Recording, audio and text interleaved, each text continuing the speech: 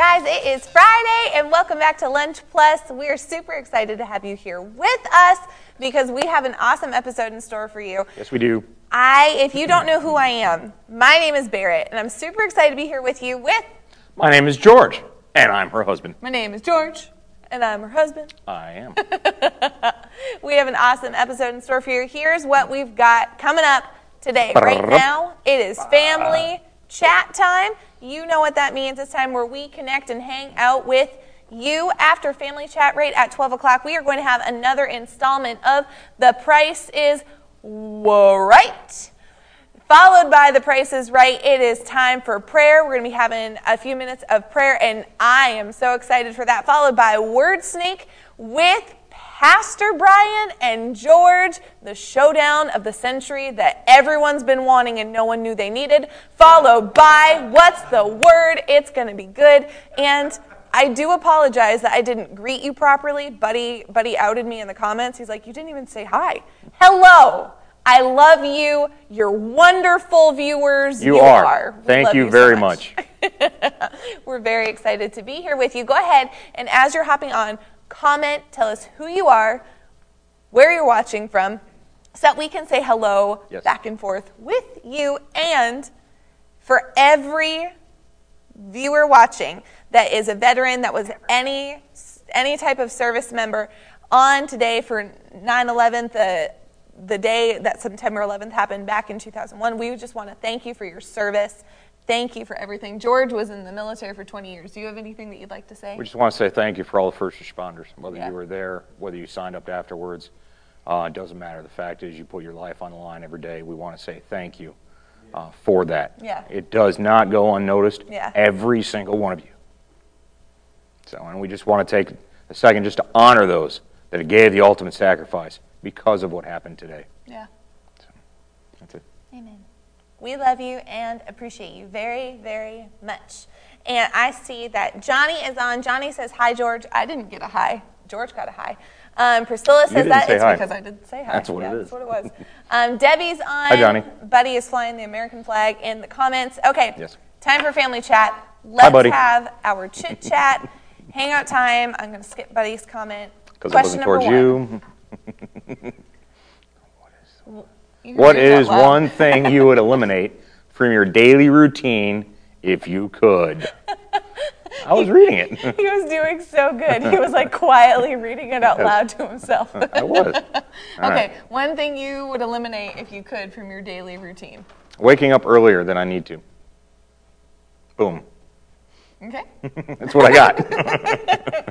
Okay. Honestly, if I could figure out a way to do it and remain hygienic, I would totally skip. Like, if there was a way that you could just walk through and, like, be showered and airbrushed. Like and the Jetsons? Like remember the that? Jetsons? You just stand there like this and it comes at you. Being a girl takes a long time to get ready. Like, we appreciate it, though. I'm glad that it's appreciated. It is. But I would, if I could, that's for sure what I would do. And the Jetsons, it only takes like 10 seconds. I know. Look, those inventors out there, science-minded people, you're not me. I'm not you. I need you to make this happen. Priscilla is having a long drive to church and to work. Yes, live closer. Buddy says he can't think of anything. I would like anything that takes up my time that I would prefer to not take up my time. For me, it'd be breakfast too. Because you eat food just because you have to your body needs it, and you got to live. You know, it's more time efficient if you don't have it. You know, I eat because I have to. Like if I could skip breakfast and lunch and have like a dinner that would be sustaining throughout the whole time, like I'd do that. Yeah, I get that. Buddy says he enjoys his life. That's Good job. Great, buddy. Ultraviolet hygiene. Ultraviolet hygiene. Is that the stuff that people use for teeth whitening? That's a good one. Debbie says washing silverware. They're the bane of my existence. Washing dishes. Like, yeah. Buddy said he would skip food mash. See, if you skip breakfast, you don't have to do dishes. Buddy's just signed up for every episode of Food Mash from here until forever. Rachel said dishes and laundry. Yeah. Kevin says breakfast is a celebration. That's how I read it. That's how it's written. Celebration. Okay, question. Question number 2. Number dose. Number dose. Yep. What's the pump-up song that can help you accomplish anything? I'm so excited you're on for this. Oof, that's a tough one. We've talked about your pump-up songs I have many a time. lots of different ones. It's true. I don't know. When you're cleaning in the gym at school, what are your pump-up songs? Well, that takes a lot longer than one song. That's like a whole bunch of them. Buddy says, Eye of the Tiger. That's a good one. That's a good one. I feel like I've told you guys this, but anytime I hear Eye of the Tiger, I immediately think of the day where Pastor Brian and his daughters Rachel and Abigail got in the car and followed myself and Deb and Pastor Nicole as we were training for a 5K, blaring Eye of the Tiger repeatedly out the car windows the entire length of our run. Oh my goodness. Kevin says, Thunderstruck does it for me. I don't know that song. I'm really sorry. I'm sorry. I normally do very well with songs. Yes, like, this yes, is you not, do. That's not normal. Yeah, Rachel except for those said, you don't know. Rachel says, Happy by Pharrell Williams. That's a good one. That's a good one. Prilla says, Rattle's pretty awesome. Kevin replied to Kevin, saying not real spiritual, though. Nice. I'm trying to think. So when back in the olden days, when I was living by myself in an apartment, Whoa. I had a shared wall with somebody else. And my neighbor, at 7:30 on every Saturday night, you could set your alarm to it. When he was cleaning? Yep, he would clean to "You Spin Me Right Round, Baby, Right Round," like a record. That was his pump-up song. And he played it for 30 minutes straight, continuously. So now, whenever I hear that song, I kind of get, the rhythm gets me. Yeah? It does, the rhythm gets me. You turn into Gloria Estefan? No. No? No, just the song machine. Rhythm's gonna get you. The rhythm is gonna get you. Well, you just danced I did. on camera. Guys, that was a treat. I didn't even do this. For you. There was like hip movement there. Guys, like who are you? Are you I don't George? know. I'm an imposter. Natalie says Let's Go Crazy by Prince.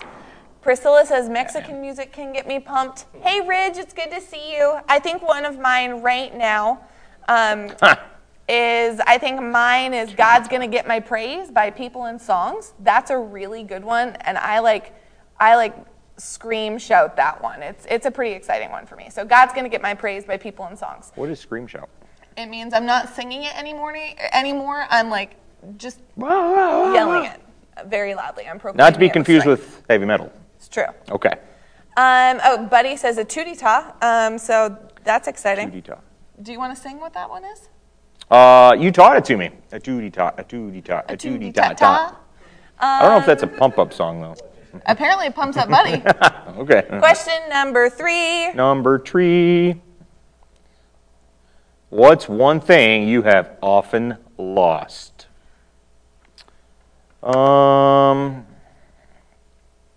Let's see. You go first. So I have, not in the past, but in Jesus' name, I'm so much better now. Hair ties?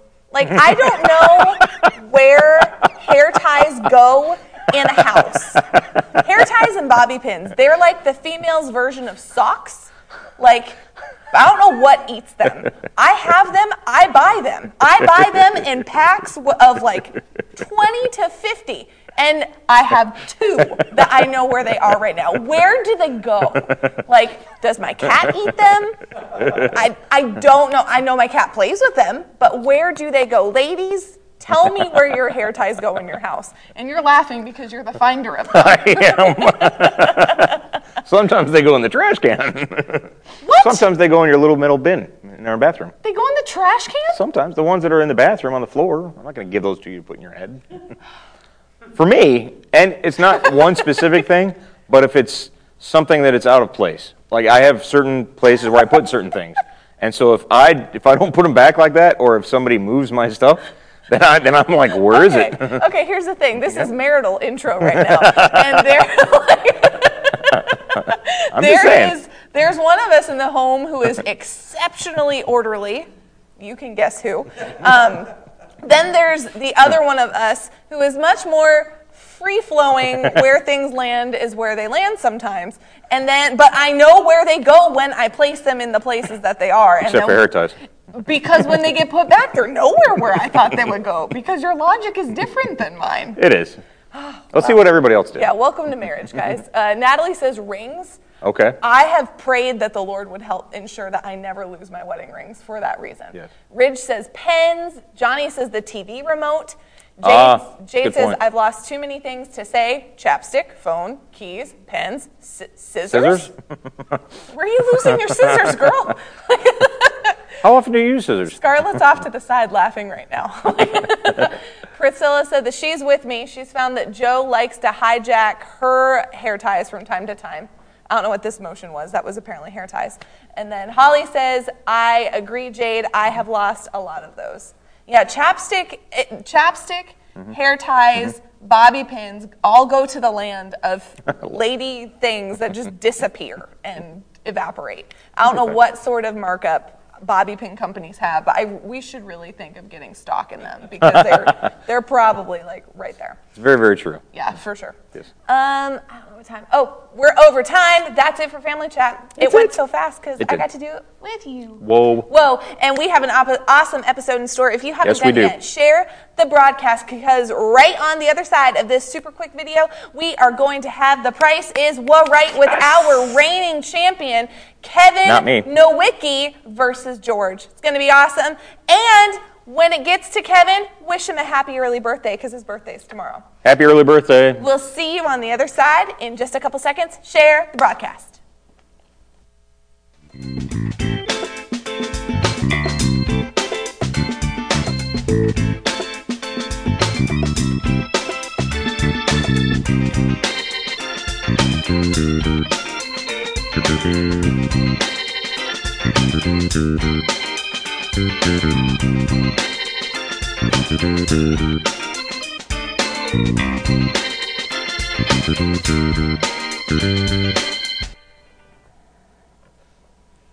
Well, hey guys, welcome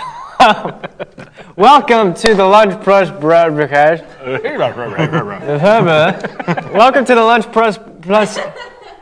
I don't know what it is. It's only You can do during it. this segment that I can do can't it. say words. Welcome to the Lunch Plus Nice. broadcast. Nailed it. Thank you. Thank you. Everyone say happy early birthday to Kevin Nowicki. Happy early birthday. He's going to be turning 25 tomorrow. Yes. And it's going to be awesome. But before we dive into our first segment, let's give you guys our quick table of contents. Today we have an awesome broadcast for you. We're going to be starting off with The Price is Right. We're right. The Price is We're Right. After The Price is We're Right, we have a powerful time of prayer, followed by Word Sneak. And then after Word Sneak, it's What's the Word? It's going to be an awesome broadcast, but first we have The Price is Right. Nicely done.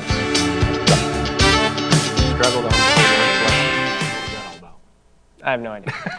Well, welcome to The Price is Right. This is my favorite segment that we do. I've never done it. You've never done this? Never done it. Welcome! Yes. Oh, man, I love this one because this is where I get to show you all the super weird things that you can buy on the internet.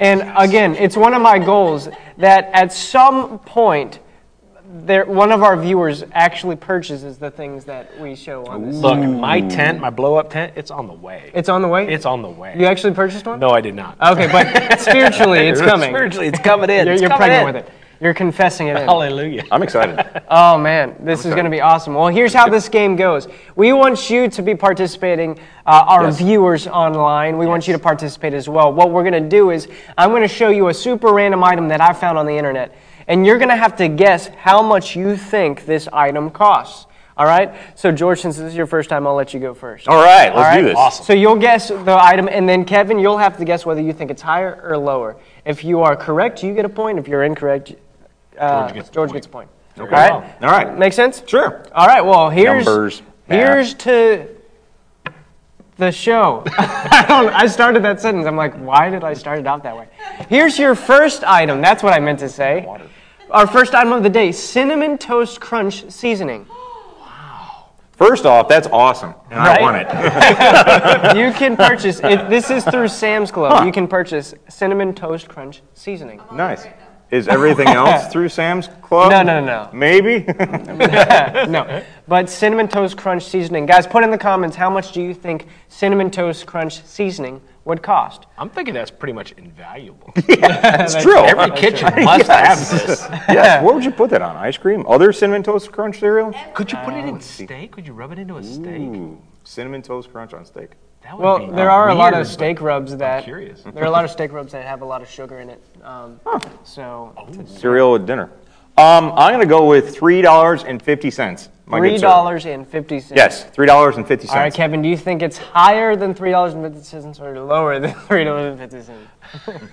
I don't know what that Wow. $3.50. Wow. Okay, so normally spices are pretty expensive. When you go buy spices, they're quite expensive. But Cinnamon Toast Crunch, I don't know. I'm going to go with my gut on this one. I'm going to say higher than $3.50. Whoa! All right, man. That's what your final answer is? All right, well, let's see. How much Johnny Shaver. does Cinnamon Toast Crunch seasoning cost? $5.48. Are you sure you got the... You were super close. I was. I was only off by like half of it. I don't even want to take the point. By half of it. All right, so that means, Kevin, you get a point. Yes, I do. You get a point. Well done. Nicely done. Good job. Thank you. Barrett said on Amazon, it's what? $15.95. Wow. That is a markup, Amazon. See if you can find one for $3.50. And then we'll give it to you. Yes. I like the way you think. You're a genius. All right, well, let's jump into our next item of the day. We're flip-flopping, so now, Kevin, you're going to be guessing how much you think it's cost. What's our next item of the day for The Price is Right? We have a Toad purse. Now, this is on Etsy.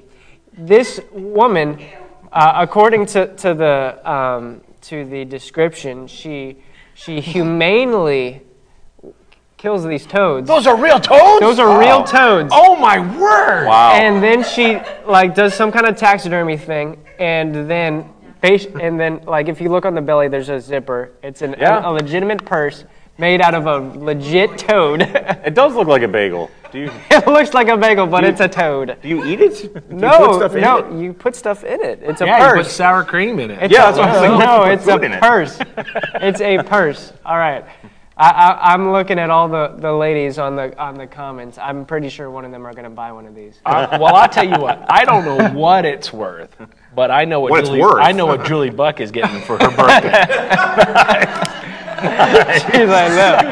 All right. Well, my girl Julie loves frogs and toads. What a great idea. Yeah! And you can never, if it's regifted, you can tell. Right. Oh, yeah, absolutely.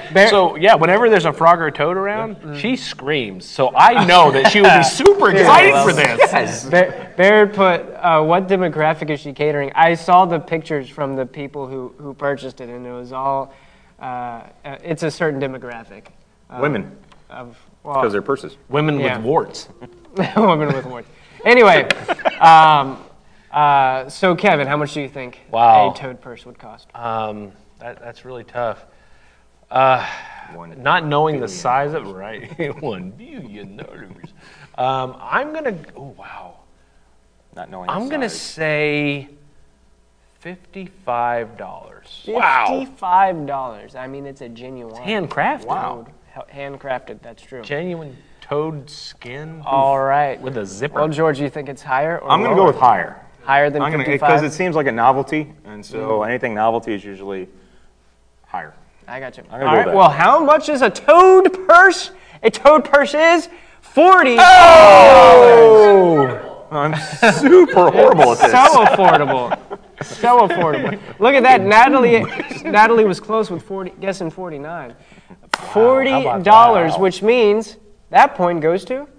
Good job. Kevin. Yay! 2 for 2. 2 for 2. All right. Nice. All right. You know what? I just remembered, though. If you're within $5, I offered to give you a point last time. Remember that? I do remember So that. you were within $5 the first round. So I'm going to say it's 2-1 right now. Are you cool with that? I'm definitely cool with it, because I didn't even want to take the point from him. There you go. All right. Well, let's move on to round number 3. What's our next item of the day? Is this a daily double? A smart toaster. Wow. Okay. Smart toaster. This toaster is smart. It has a touch screen on the front of it. You can choose your kind of toast, your kind. Like, you can go through a bunch of different settings on this toaster. It's a smart toaster. I think you can hook it up to your phone as well. Oh, program it. Yeah. Oh, wow. It's a smart toaster. All right, so George, how much do you think a smart toaster would cost? $120. That was very quick and specific, yeah. Well, I thought about it. You thought about I it for the last like 10, 15 seconds? Yeah. All right, Kevin, do you think it's higher or lower than Oh, I'm definitely 120? going above that because I'm thinking a regular toaster, a good quality regular toaster is probably, close to $100. What? All right. Is it really? I was thinking 20. I don't know where good you're getting quality the one. toasters. Okay. The quality Does it toaster. burn my Quality bread? Yes. toaster. Yeah, so I'm going to go higher than that. All right, how much is the toaster, the smart toaster? It's $299.95. It's okay. It's okay. All right, that's another point for Kevin. That's a good quality toaster, by the way. I buy stuff, he said. All right. Well, Is there one where there's quadruple or nothing at the end? sure. All right, well, let's actually jump to the last one of the day. We'll jump to the last one of the day. It's, what is it, like camel clothes? Yeah. He'll have me Camel whooped clothes. on that. Camo. Camel. Can't. No. All right, what's our last item of the day? We have a painting made by a sloth. You can buy a painting that was painted by a sloth. Some lady has a pet sloth and she has it paint stuff, and you can buy its painting. This is a thing. Wow. Did you see how happy the sloth was? Can you put the picture back up? The sloth is so pleased with his work. Like, he's so happy about it. It's a happy tree. Why Anyway. is he upside down? Because that's how sloths are. They Sloths they paint upside down? They hang. Pastor says he's Like, still they hang from branches. smiling from yesterday. Still on there. All right. Well, Kevin, how much do you think this painting, painted by a sloth, would cost? I mean, how long would it take? Sloths are I don't know. slow, aren't they? They are. It's a process, I bet. Yeah, I would say it's a process. All right. Well, we're running out of time. I'm so sorry. I wouldn't give that much money, but I think that somebody that was into that kind of thing would probably give $72. $72. Specific. All right. That's super specific. All right. Do you think it's higher or lower than $72? Can I use a lifeline? No. That's not. This isn't. All right. I'm going to go with higher. Higher than Higher. $72. This is higher, this is lower, and whichever one hurt worst. Is that literally how you did it? That's it. All right, how much does the sloth painting cost? It costs $25. So horrible. You are. You are. Well, guys, thank you for joining us. Good job for there, The reigning Price is champ. Right. Thank you, sir. Well done, Kevin. Thank you for joining us for The Prices. Oh, The Prices Nowicki again. Yes. Welcome. Thank you for joining us. Now we're going to be transitioning into a time of prayer with Baird. It's going to be awesome. So we'll see you right there.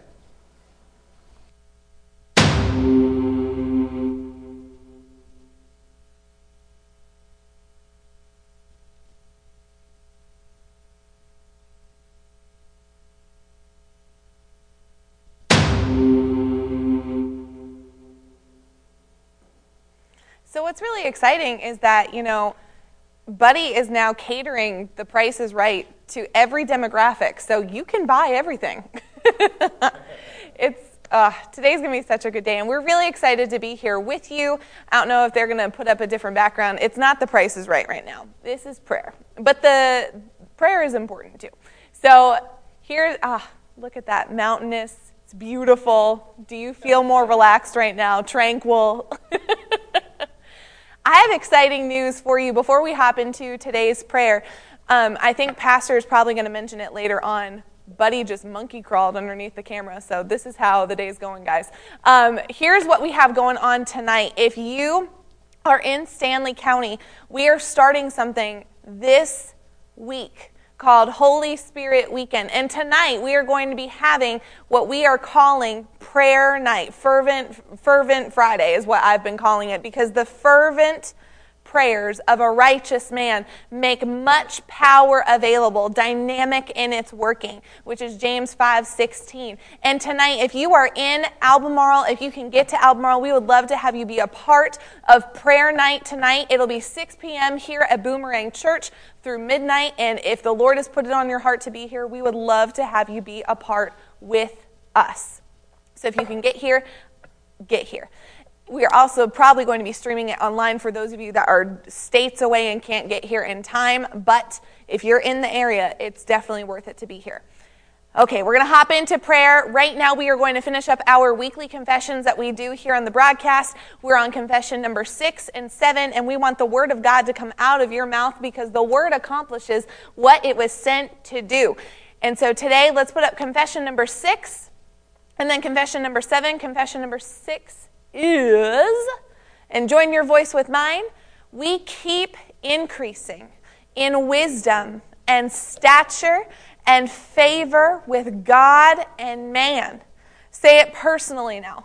I keep increasing in wisdom and stature and favor with God and man. And then confession number 7, the struggle is over. And let's make this one personal to us too. The struggle is over for me. The struggle is over for me. The struggle's over for my family. The struggle is over. Lord, we thank you. We thank you, Father, that we can come to you with full confidence and boldness, knowing that you hear us when we pray. You hear us when we come to you and when we seek your face. And today, Lord, we thank you that you are hearing your people. We thank you, Father, for blessing this broadcast. Let the blessing of the Lord rest upon this broadcast, Lord. Every word spoken, let it bring you praise, let it bring you glory. Lord, we thank you for every viewer, God. Blessing of God be on their homes. Blessing of God be on what they put their hands to. Lord, whatever they are doing today, whether they're at work, whether they are preparing for the weekend, if they're out shopping, if they're at home cleaning, God, whatever they're doing, bless it. Bless it. May it be easy. May it be light. Let there be a joy that comes upon each viewer right now in the name of Jesus. A joy that's not just momentary, but it just engulfs them and just abides in them, Lord. Let your people laugh today. Lord, let there be a deposit of joy that falls so strongly on these people that they laugh in a way that they haven't laughed in years. They laugh and weight is broken off in Jesus' name. Lord, we thank you that every struggle in the name of Jesus, it's over. Those struggles are over. Those things that have been plaguing the minds of your people, they're done. Lord, in Jesus' name, your word tells us that there's no fear in love. Let your love come to these homes. Let the eyes of our understanding, what is the height, the breadth, the depth, the width of the love that you have for us, let our eyes be open to those things. Let us see beyond what we've ever seen before. Let us know your love in a way that we've never known it before, God, so that we can receive you on a level that we've never received you on. God, we need you. We want you. We have to have you. We have to have you today. We have to have you right now. We have to have you, God. We need you. And we thank you that we're not praying to an empty God or a powerless God. We're praying to the God of the universe. We're praying to the God who reigns and lives and is all-powerful, almighty. You're our God. You're our God, Lord. We thank you. Thank you for being our God.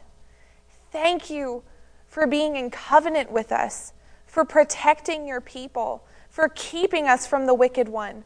Lord, thank you for being our God. We bless this day. We bless this broadcast. Lord, for every home that's represented, let the blessing of the Lord be upon them in their homes, in their finances, in everything that they put their hand to. Let us do business differently. Let us be in intimacy with you today that we haven't been in years or ever. Let us have intimacy with you on a new level. Let us know you, experience you, and be in relationship with you in a deep, deep way.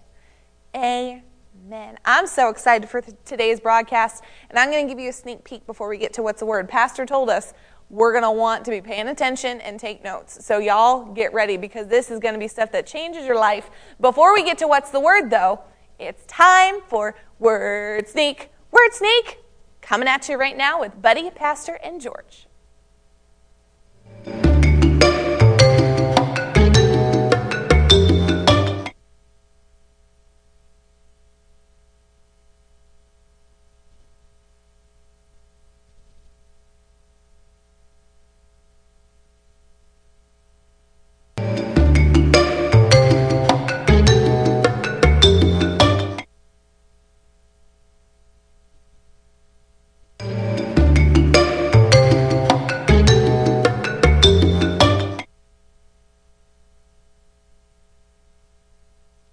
Everyone, welcome to Word Sneak. Yes. Woohoo! Yes. Did I sound like really sarcastic in that? Welcome to Word Sneak. Maybe. Sarcastic is not the word. Yeah. Facetious? No, that's the same thing. It's a big word. What's the word that I'm thinking of? Welcome to Word Sneak. I don't know. I'm not sure. Anyway, so here's what Word Sneak is. Each of you have a series of random words. You'll just take the whole deck and flip it over. Okay. And then you'll go through them. And here's how it goes.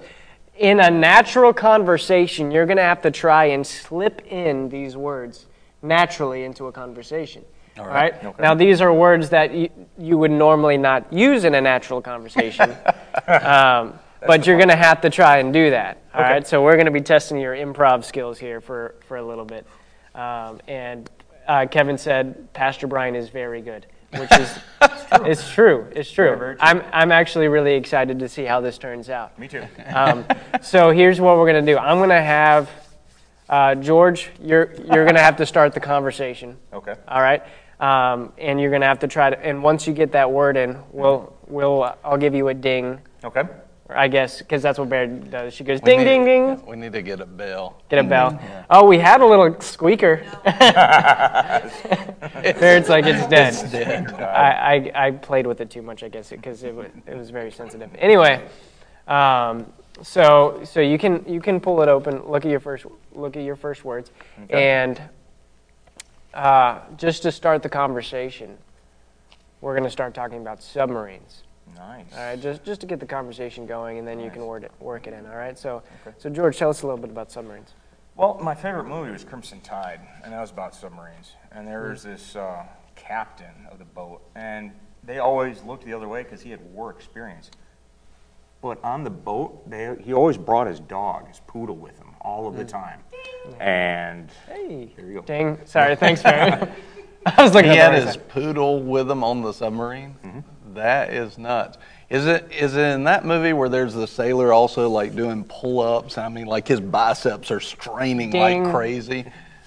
Is that movie? It is that movie. It is, in fact, he's the mechanic on the boat, and he's got all his tools, his hammers, his screwdrivers with him. I got you. The mechanic, he always, is he the one that was weird, that always had like weird tube socks, and everybody thought he was a nerd? Yeah, because you know what happened on the side? He would be on his side hustle, if you will. Yeah. He called people because he's a telemarketer. Ding. Wearing that, yeah. Ding, crazy. ding. We're fine. A lot of times with the telemarketers, they'll play that weird elevator music, tubas, clarinets, different things like that. It's crazy. Oh, ding. Yeah. It is. This is moving so fast. It's moving so fast. I can't even keep up. Okay, continue. Yeah, so when you're hearing the elevator music, when I think of elevators, I think of height all the time. And one of the things that's really part of my childhood for heights is watching basketball, because Michael Jordan could jump so high, so high. He was the airman. Yeah, I love the logo. I think one time I saw him at a restaurant in Charlotte. He was having, I think, chicken cordon bleu. It was awesome. Nice. You know what they serve at that restaurant? Woolly mammoth. Woolly mammoth. I thought that was only at Mongolia restaurants. Mongolian restaurants. You know what they serve that with? Chestnuts. Really? Right on the side. With the side of unicorn? You're just telling me a story. Ding. You know what We else just they serve? ate the last 4 things. The last 4 things. Or the last 5 things. We just, like, Nicely done, well sir. done. Well done. George is good at this. I can So see Pastor. that. I don't think, well, timeout. We just reached 100 message. Oh, we did. Our 100th commenter. Woohoo! Well done. Who is it? Johnny Shaver. Again. Johnny Shaver. Nicely Well done, done. Johnny. well done. Congratulations. Good job, Johnny. Congrats. Kevin says, I want some woolly. I think he meant woolly, but it looks like it says Willy Mammoth with Some unicorn Willy sauce. Wiley Mammoth, like he's got a smart streak or what? I don't think we've ever gone through this segment so quickly and so rapidly. Well, remember we did have that one Price is Right where you can buy woolly mammoth meat. That is true. I wouldn't have got you it know. right. That's true. All right. Well, that was Jade says very that was impressive. the best round ever. Yes. The chicken cordon bleu, I'm like, where in the world I is was that thinking going to that. go? The second you brought up Michael Jordan and I saw the next one was chicken cordon bleu, I'm like, I'm intrigued. I didn't know how to do Tell me telemarketer more. until you came up with the fuzzy socks. I was like, yes, that's what one would wear. Whenever you're talking to a telemarketer, you're just picturing them in tube socks. Yes, with the big stripes on the side. That was in fashion. When I was a kid, all the kids had tube socks, and they had to have stripes around them too. Yeah, Yep. it was like tennis shoes, shorts, tube socks up to their knees. So that's probably going to be the next trend amongst It would not surprise me. amongst Yeah. the youths. It already is. A lot of the kids nowadays have them at least all the way up to the knees. Really? And then the actual stripes are coming back. Before it was just black socks. Now it's white with the stripes. Somehow my grandfather had this is a legit story, this is not word sneak. Somehow he had a connection with socks, and I had drawers full of tube socks with stripes on them. Wow. I You're the was cool like kid. in style until they went out of style, and then I was like, Not in what am I going to do with all these socks? And now you're pulling them back out again. Well, no, they're gone. They're long gone now. Okay. Well, you're wearing some bright purple socks today. It is true. They match my shirt. Beautiful. You couldn't see them. Beautiful. Yeah, they match my shirt. All righty See then. how hard I had to Well- pull on those jeans to get that Nope, leg not up? at all. I didn't see a thing. All right, well, guys, thank you for joining us today. Barrett is going to take over. She's going to take Yeah, over? that's what she said. Oh, okay. Here Well, let's she- see what happens. All right, well, thank you for joining us today for Word Sneak. Word Sneak. The fastest Word Sneak that has ever happened. Ever. That I was enjoyed like it. 4 minutes. I enjoyed know. Like, we flew through that. All right, so, well, I guess now we're transitioning over to Barrett as she transitions us into the Word. Amen. It's going to be good. Amen. It's gonna be Get ready for what's the word. Yeah. We're going to be talking about how to change your environment. How many people would like your environment in life to be different than what it has been, or even if it's been good, you know it needs to go higher. We're going to talk about exactly what to do. So, you ready, Barrett? I'm ready. Here we go. right. Over to Barrett.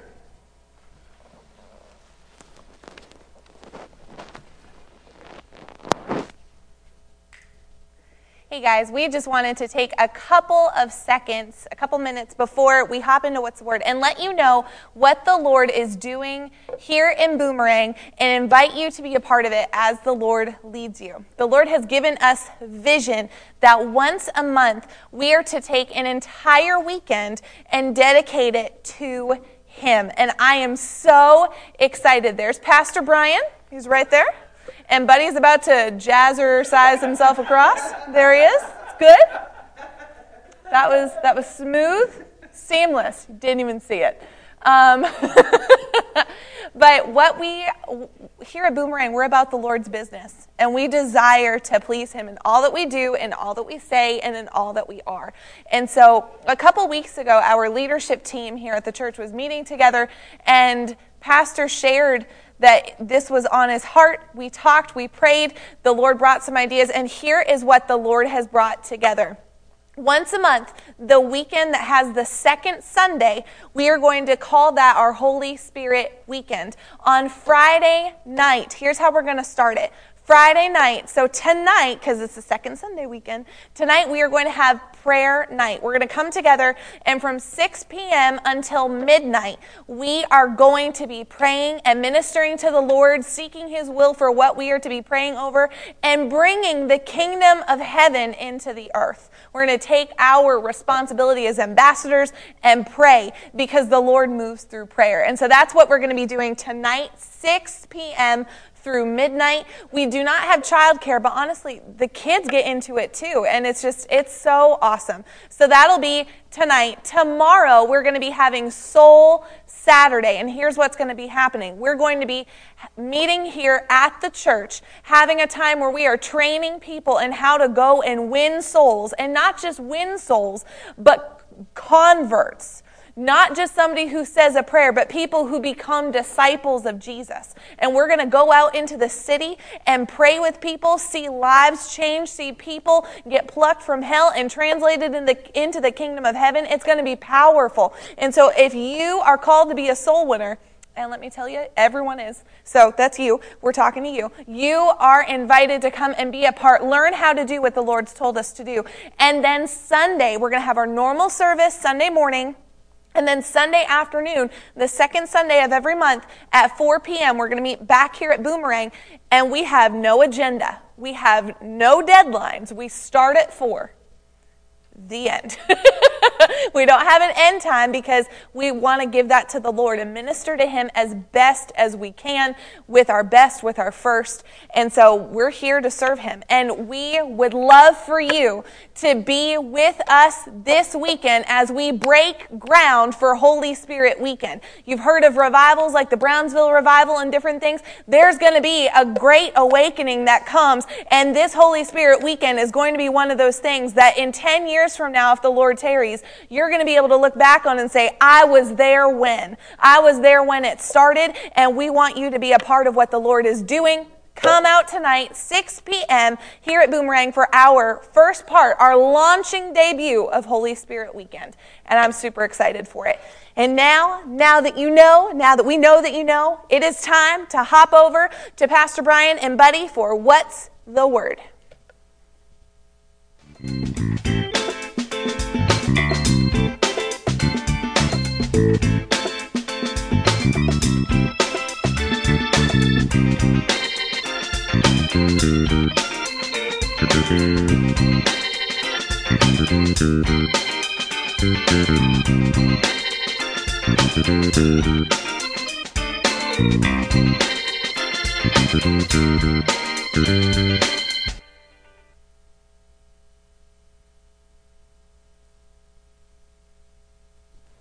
Hey guys, welcome to What's the Word? We have a powerful word for you today, but we want to encourage you guys, if you are in a position where you can, make sure you get out a notebook, pull out your notes on your phone, whatever you can do.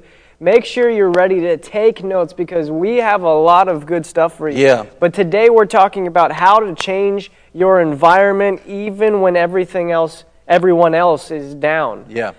Whether everybody else around you is down, whether it seems like darkness is all over the world, which is where it seemed like this year, we want to show you how to change the environment, how you can make a difference. But also, listen, this is one of those broadcasts you're going to want to share with other people. Yeah. They need to hear this information as well. Everybody does. It's straight out of Scripture, and it's going to help people a lot. So we just invite you. There's going to be a couple of parts to this today. The first 3 parts, really, very quickly, we're going to talk about what can happen when you change your environment. The next thing, we're going to give you steps to change your environment. And then the third part is what are the actions that you can take in those steps. We're going to go through those real quick. The first thing is, if we change our environment, what changes? So let's say that you're in a positive environment, but can it get better? Yes. Yeah. Let's say you're in a neutral environment. Can it get better? Yes. Let's say you're in a bad environment or a dark environment. Can it get better? Yes. All of those can raise to another level. Why? Because God said, Jesus said to pray this way, your will be done on earth as it is in heaven. Yeah. In other words, if our environment right now doesn't look like heaven, it can go up. And I want you to put that in the comments. Everybody stop and put that in the comments. If my environment right now does not look like heaven, it can go up. Glory to God. It can go up.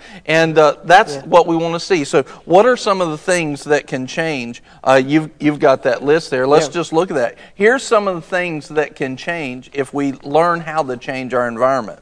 Your attitude, which is big. Yeah, our attitude can change. Yeah. If you change your attitude, almost everything in your life can change. Yeah. Amen. Yeah. Your joy. How many people would like to have more joy in your life? Favor, anointing. How would you like for these things to go? Would you like to carry more anointing? Oh, yeah. Yeah. Would you like to be walking in more favor? Like Yeah. everywhere you go, you just have favor. Yeah. How about ease? Yeah. That is ease of life. Is that appealing to you? These are the things that can change if your environment changes. Yeah. Peace, right? How about this? This is a prayer request we get a lot, and you've seen this as well. Clear leading from God and like God ideas. Yeah. A lot of times people they're looking for that stuff. Yeah. Promotion. Promotion. Yeah. There you go. A lot of people are seeking promotion. Yeah. With that, Income. income. Anybody want your income to go higher? See, if you learn, amen, if you learn how to change your environment, these things change. Just to give you an idea that how can an environment change my income? Well, watch this. If you change your environment, you're going to be walking at another level. You're going to be walking in favor, in peace. You're going to be walking in these things. Well, there was a study done multiple times where they find that the people that are people persons, right?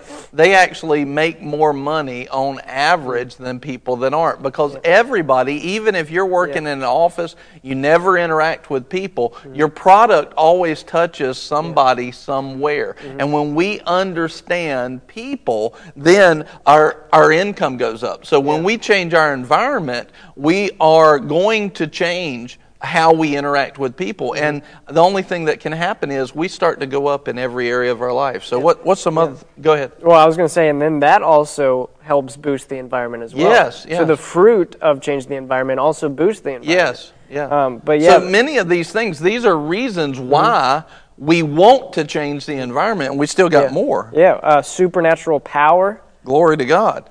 I want to flow in more power. Yeah. Always. Oh, yeah. Yeah. Confidence.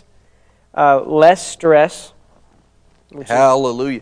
That's killing people. That's true. Stress is killing people. And so if we operate in less stress, then we're going to live longer lives. Yeah, and that's not just like a saying. It literally is killing people. Yes, that's correct. You become a better witness. Yeah, well, and even use confidence. We went over that kind of quickly.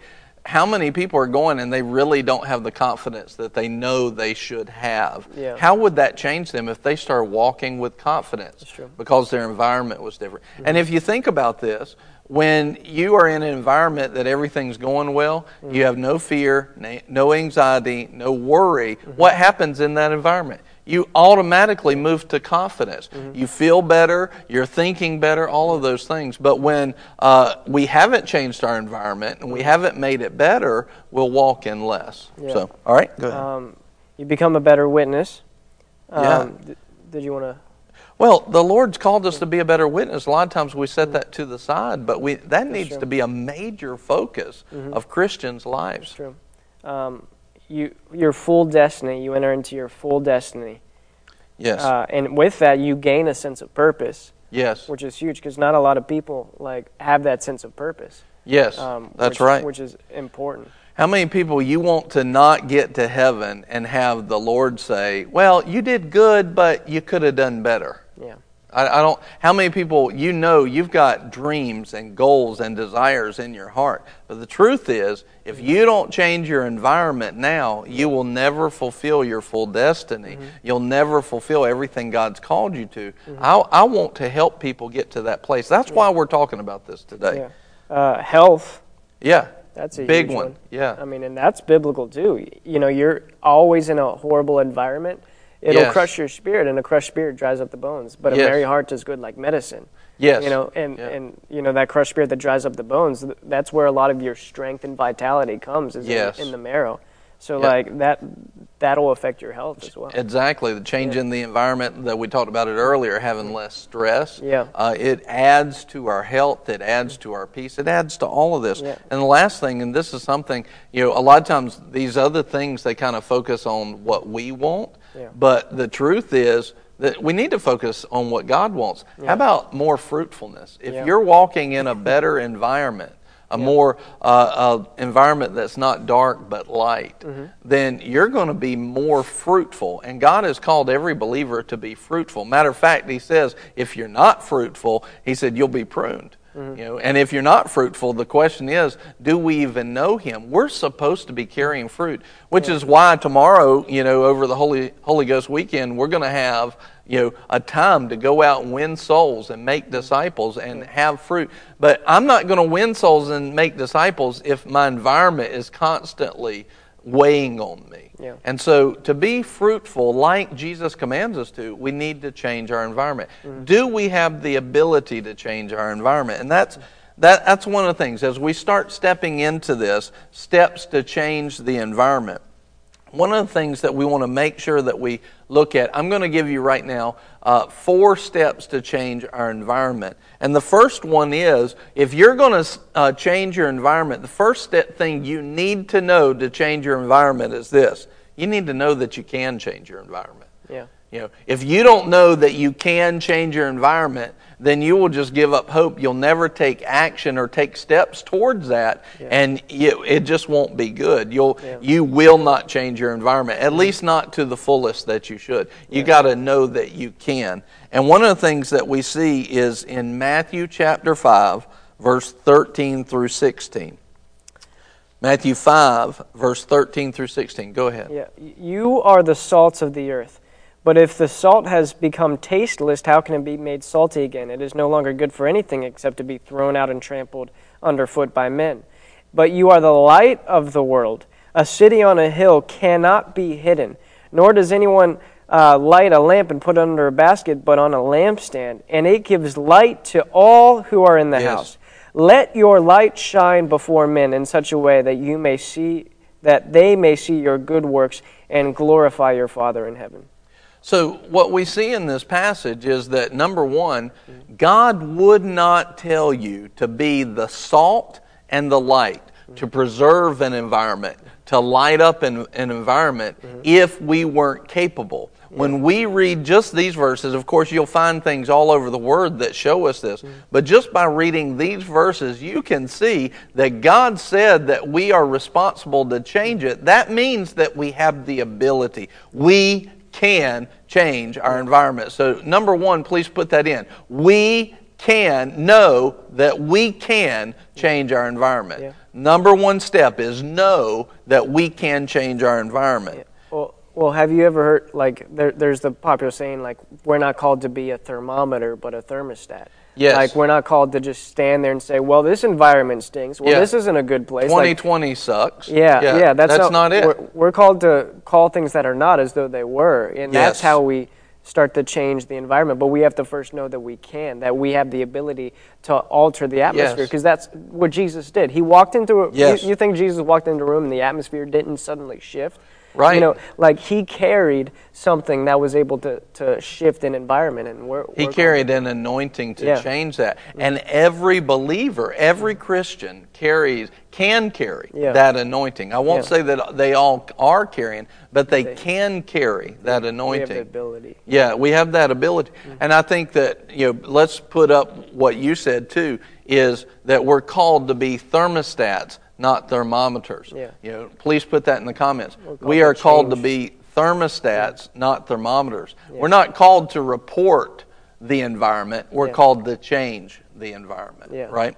And so one of the things, too, is never should we think that God lit us up with His fullness of life for it not to shine, for it not to stick out. He says, look, you're not to take the light that I've given you and hide it under a basket or under a bushel.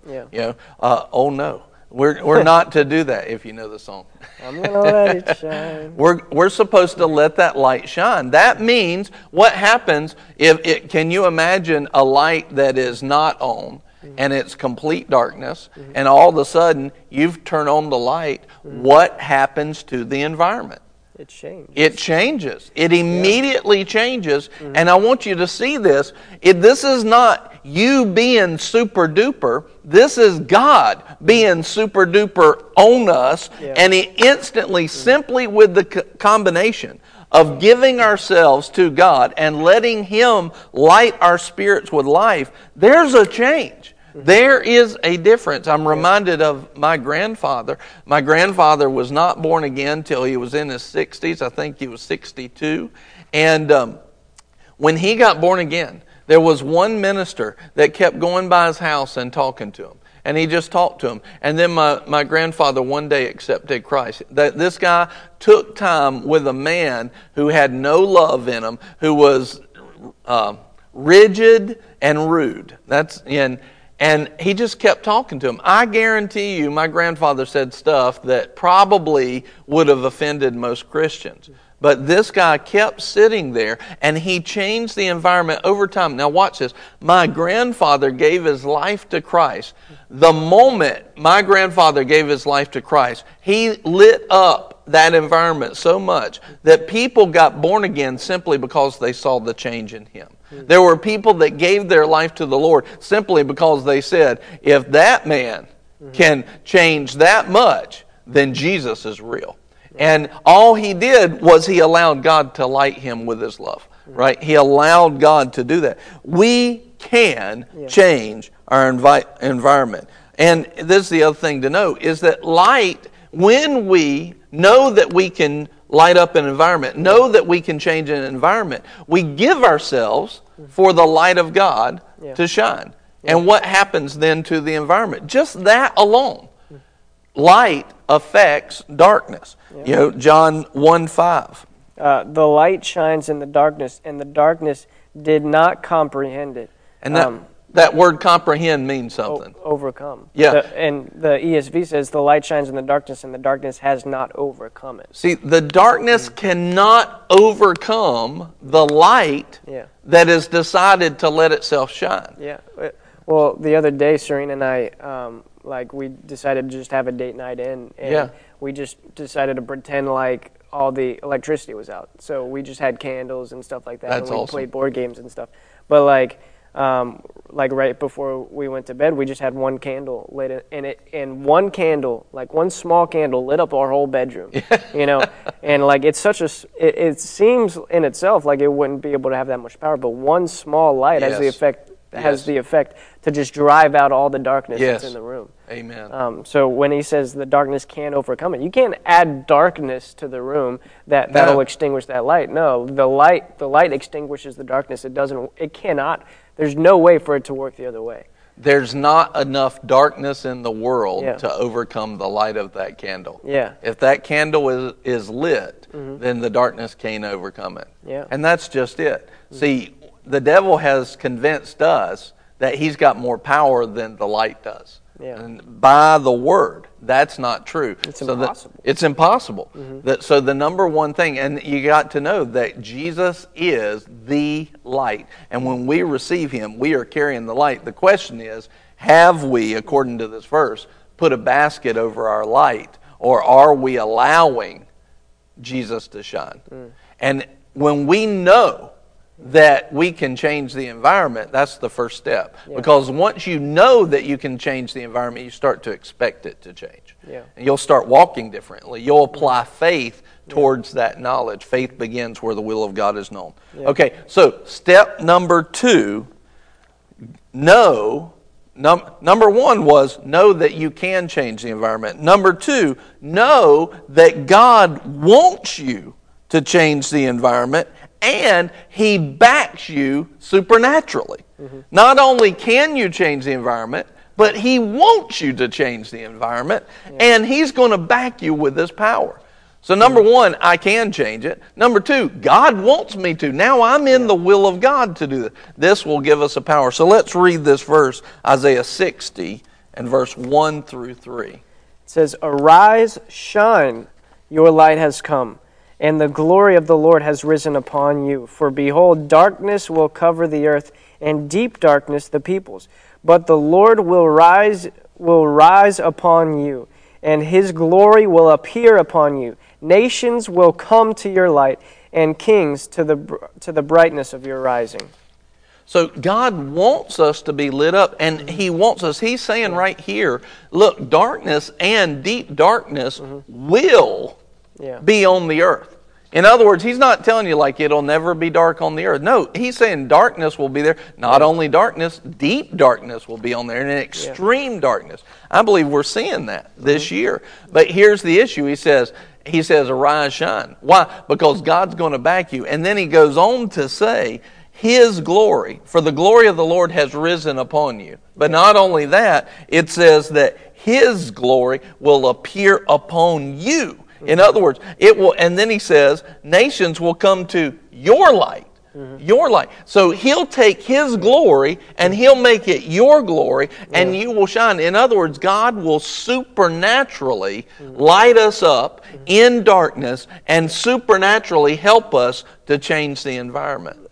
Whenever I read that, it always reminds me of like whenever you go outside at night and you have one of those lights outside and you see all the all the bugs are attracted to the light. They come straight to it. Like even the bats, would fly around that light. And so like whenever it says, that the nations will come to your light, they'll see something in you and it'll draw them in.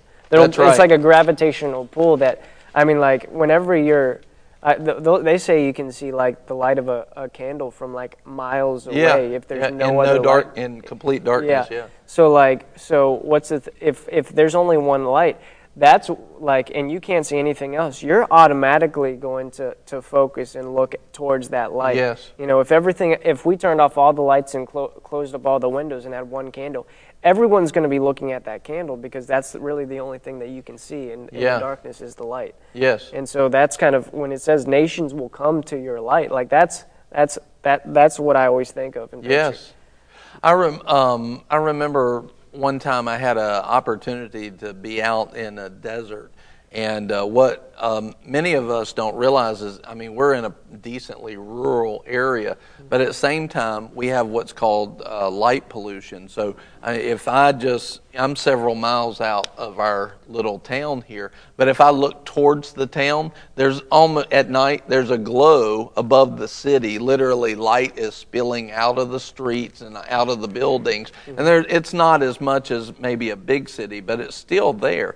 And I remember I was in the desert, and they have apps out now where you can take your phone or your tablet and like zoom around the sky, and you can see all these clusters of stars and this. It can be just beautiful. You can't see it with the naked eye because of light pollution from cities and stuff like that. But one day I was in a desert way away from the city, so there was no light. It was just the only lights that were out there were what were in the sky, and was simply the stars. And I sat there and looked up, and it's the first time I'd ever been in kind of complete darkness like that, without any city lights, close. And I could see what you could see on those apps and see all these billions of stars. You could see that. And I'd never seen so many stars in all my life. So here are these stars light years away.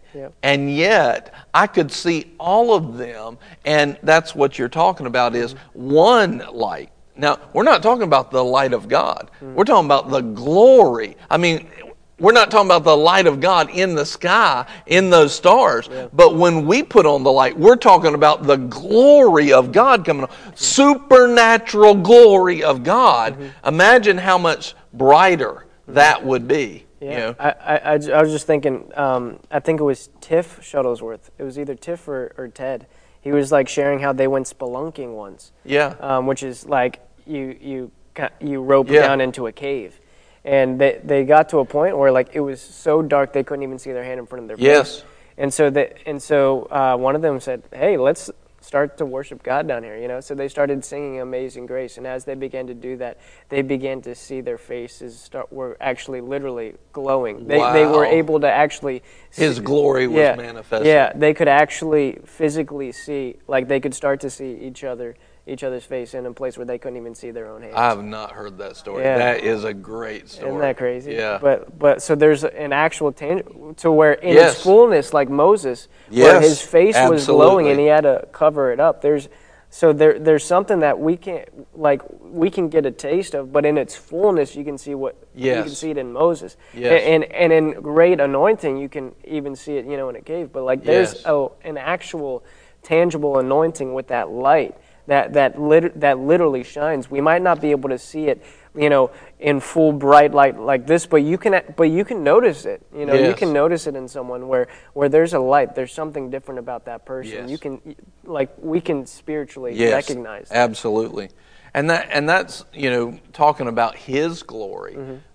There's the verse that says, our glory and our light and our lives should be getting brighter and brighter, where it says every step, every day is getting brighter and brighter to the noonday sun. So if you can imagine, like that day, when I'm looking up at these stars, and I see all these stars, now the next day the sun is up. I can't see any of those stars. Why? Because the glory of the sun was so bright that I was not seeing any other star.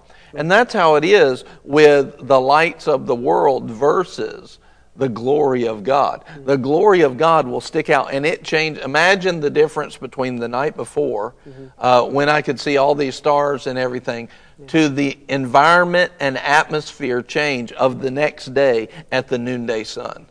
The whole atmosphere was changed. The temperature of the place was changed. So here, step number one, know that you can change the environment. Step number two, know that God wants you to change the environment. He wants you, and He will empower you supernaturally. But here's the question. How do we step into changing that environment? What's the first part of Isaiah 60? Arise, shine. So there's got to be an action taken on we can't just sit back and say, "Oh God, please change 2020. Oh God, please." No, we've got to take action. That's why tonight we're coming to pray from 6 p.m. to midnight. That's why tomorrow we're going to win souls. That's why we're giving ourselves at the Holy Spirit service, coming to minister to the Lord with no agenda other than to just seek Him. Right? Why? Because we are arising and shining, and we are called to arise and shine. That's how the glory comes. That's how the light turns on. That's how the atmosphere changes. We've got to take action based on these. So the next thing, the third step is, know that we start at blessed. Know that we start at a blessed spot. We start at a place of being blessed. Let's talk about this story real quick. We'll just give you the scripture. It's in Exodus chapter 10, verse 22 and 23. Exodus 10, 22 and 23. These are the people of God. The plagues are happening in the earth in Egypt. They're happening there. And all of a sudden, darkness covers the whole earth. But in Goshen, where the people of God are, what's going on? They got light. They have light. It's lit up there. They have the light of God, right? And this is, the people of God always have light available to them. Put that in the comments. The people of God always have light available to them. And so we got to know that our starting point is a place of light. Yeah. Our starting point is blessed. Yeah. Know that your starting point is blessed. And if you go back into Genesis chapter 12, verse 1 through 3, he basically tells Abraham there, he says, you are blessed. Let's just read that. He says, go ahead. Go forth from your country and from your relatives and from your father's house to the land which I will show you. And I will make you a great nation. And I will bless you and make your name great. So you shall be a blessing. And I will bless those who bless you, and the one who curses you I will curse. And in you all the families of the earth will be blessed. So every believer is starting from the place of blessing. Every believer always has light in them. The issue is not whether you have light. The issue is whether we are covering it up. Yeah. Right? There's light there. We must take off the cover of feelings. Take off the cover of emotions. Take off the cover of what the environment looks like and let the light of God in us start to shine. You can change the environment. God wants you to change the environment and will supernaturally empower you. And we start at the place of blessing. That's our starting place. Our starting place is a place of blessing. I want to speak to every person out there that's a Christian. Everyone who's a believer. Right now, there's a light inside of you waiting to get out. And even if things have been going well, it's waiting to go higher. Right now, there's a supernatural glory of God waiting to get out more. Maybe we've lifted the cover some, but it's time for the body of Christ to lift off the cover for good and never put it back on at all. Never is the glory of God called to be throttled in our life. It says that we are looking, now through, it's like looking through a glass darkly. But it says we go from glory to glory, glory to glory, higher and higher. Every day, every step getting bright. It's time to take the cover off. Remove the bushel, remove the basket from the light, and let's change the environment.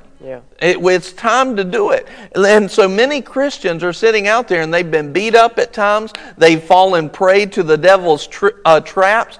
They've fallen victim to these feelings and emotions. And you got to understand, let me tell you right now, if you are a believer, and if you're not a believer, you can be one. You can be in this position. But if you're a believer and you've been being beat up and you've had stuff attacking you, you got to lift the cover. We're about to tell you how to lift the cover here. And the next step is take action. But here's how we have to do. We have to lift the cover up and we have to say, there's already light in me. I'm starting at the place of blessing. God wants me to carry His glory and He's going to supernaturally give me that power. I can change my environment. You got to get that on the inside of you. That's got to be stronger than what you feel. That's got to be stronger than what you think. You're carrying the supernatural glory of God inside of you now. And if you're not, you can.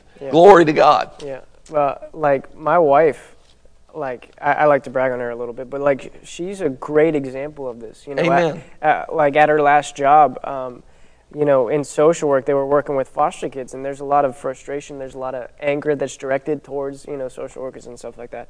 But one of the things that her coworkers always said, because many of them would have a breakdown at least twice a week. Right. And Serena never had a breakdown in the years that she was there. And they would be like, why aren't you breaking down? Why aren't you whatever? And as time went on, people would then come to her. She would give them a piece of chocolate, and she'd encourage them, and she got promoted, because of that, because she was able to shift the environment that she was able to minister, and because of that, several of her coworkers started coming to church and different stuff like that. It was just the environment was changing because she had a light in her that they didn't have, that they wanted and that they desired, and it's just really cool.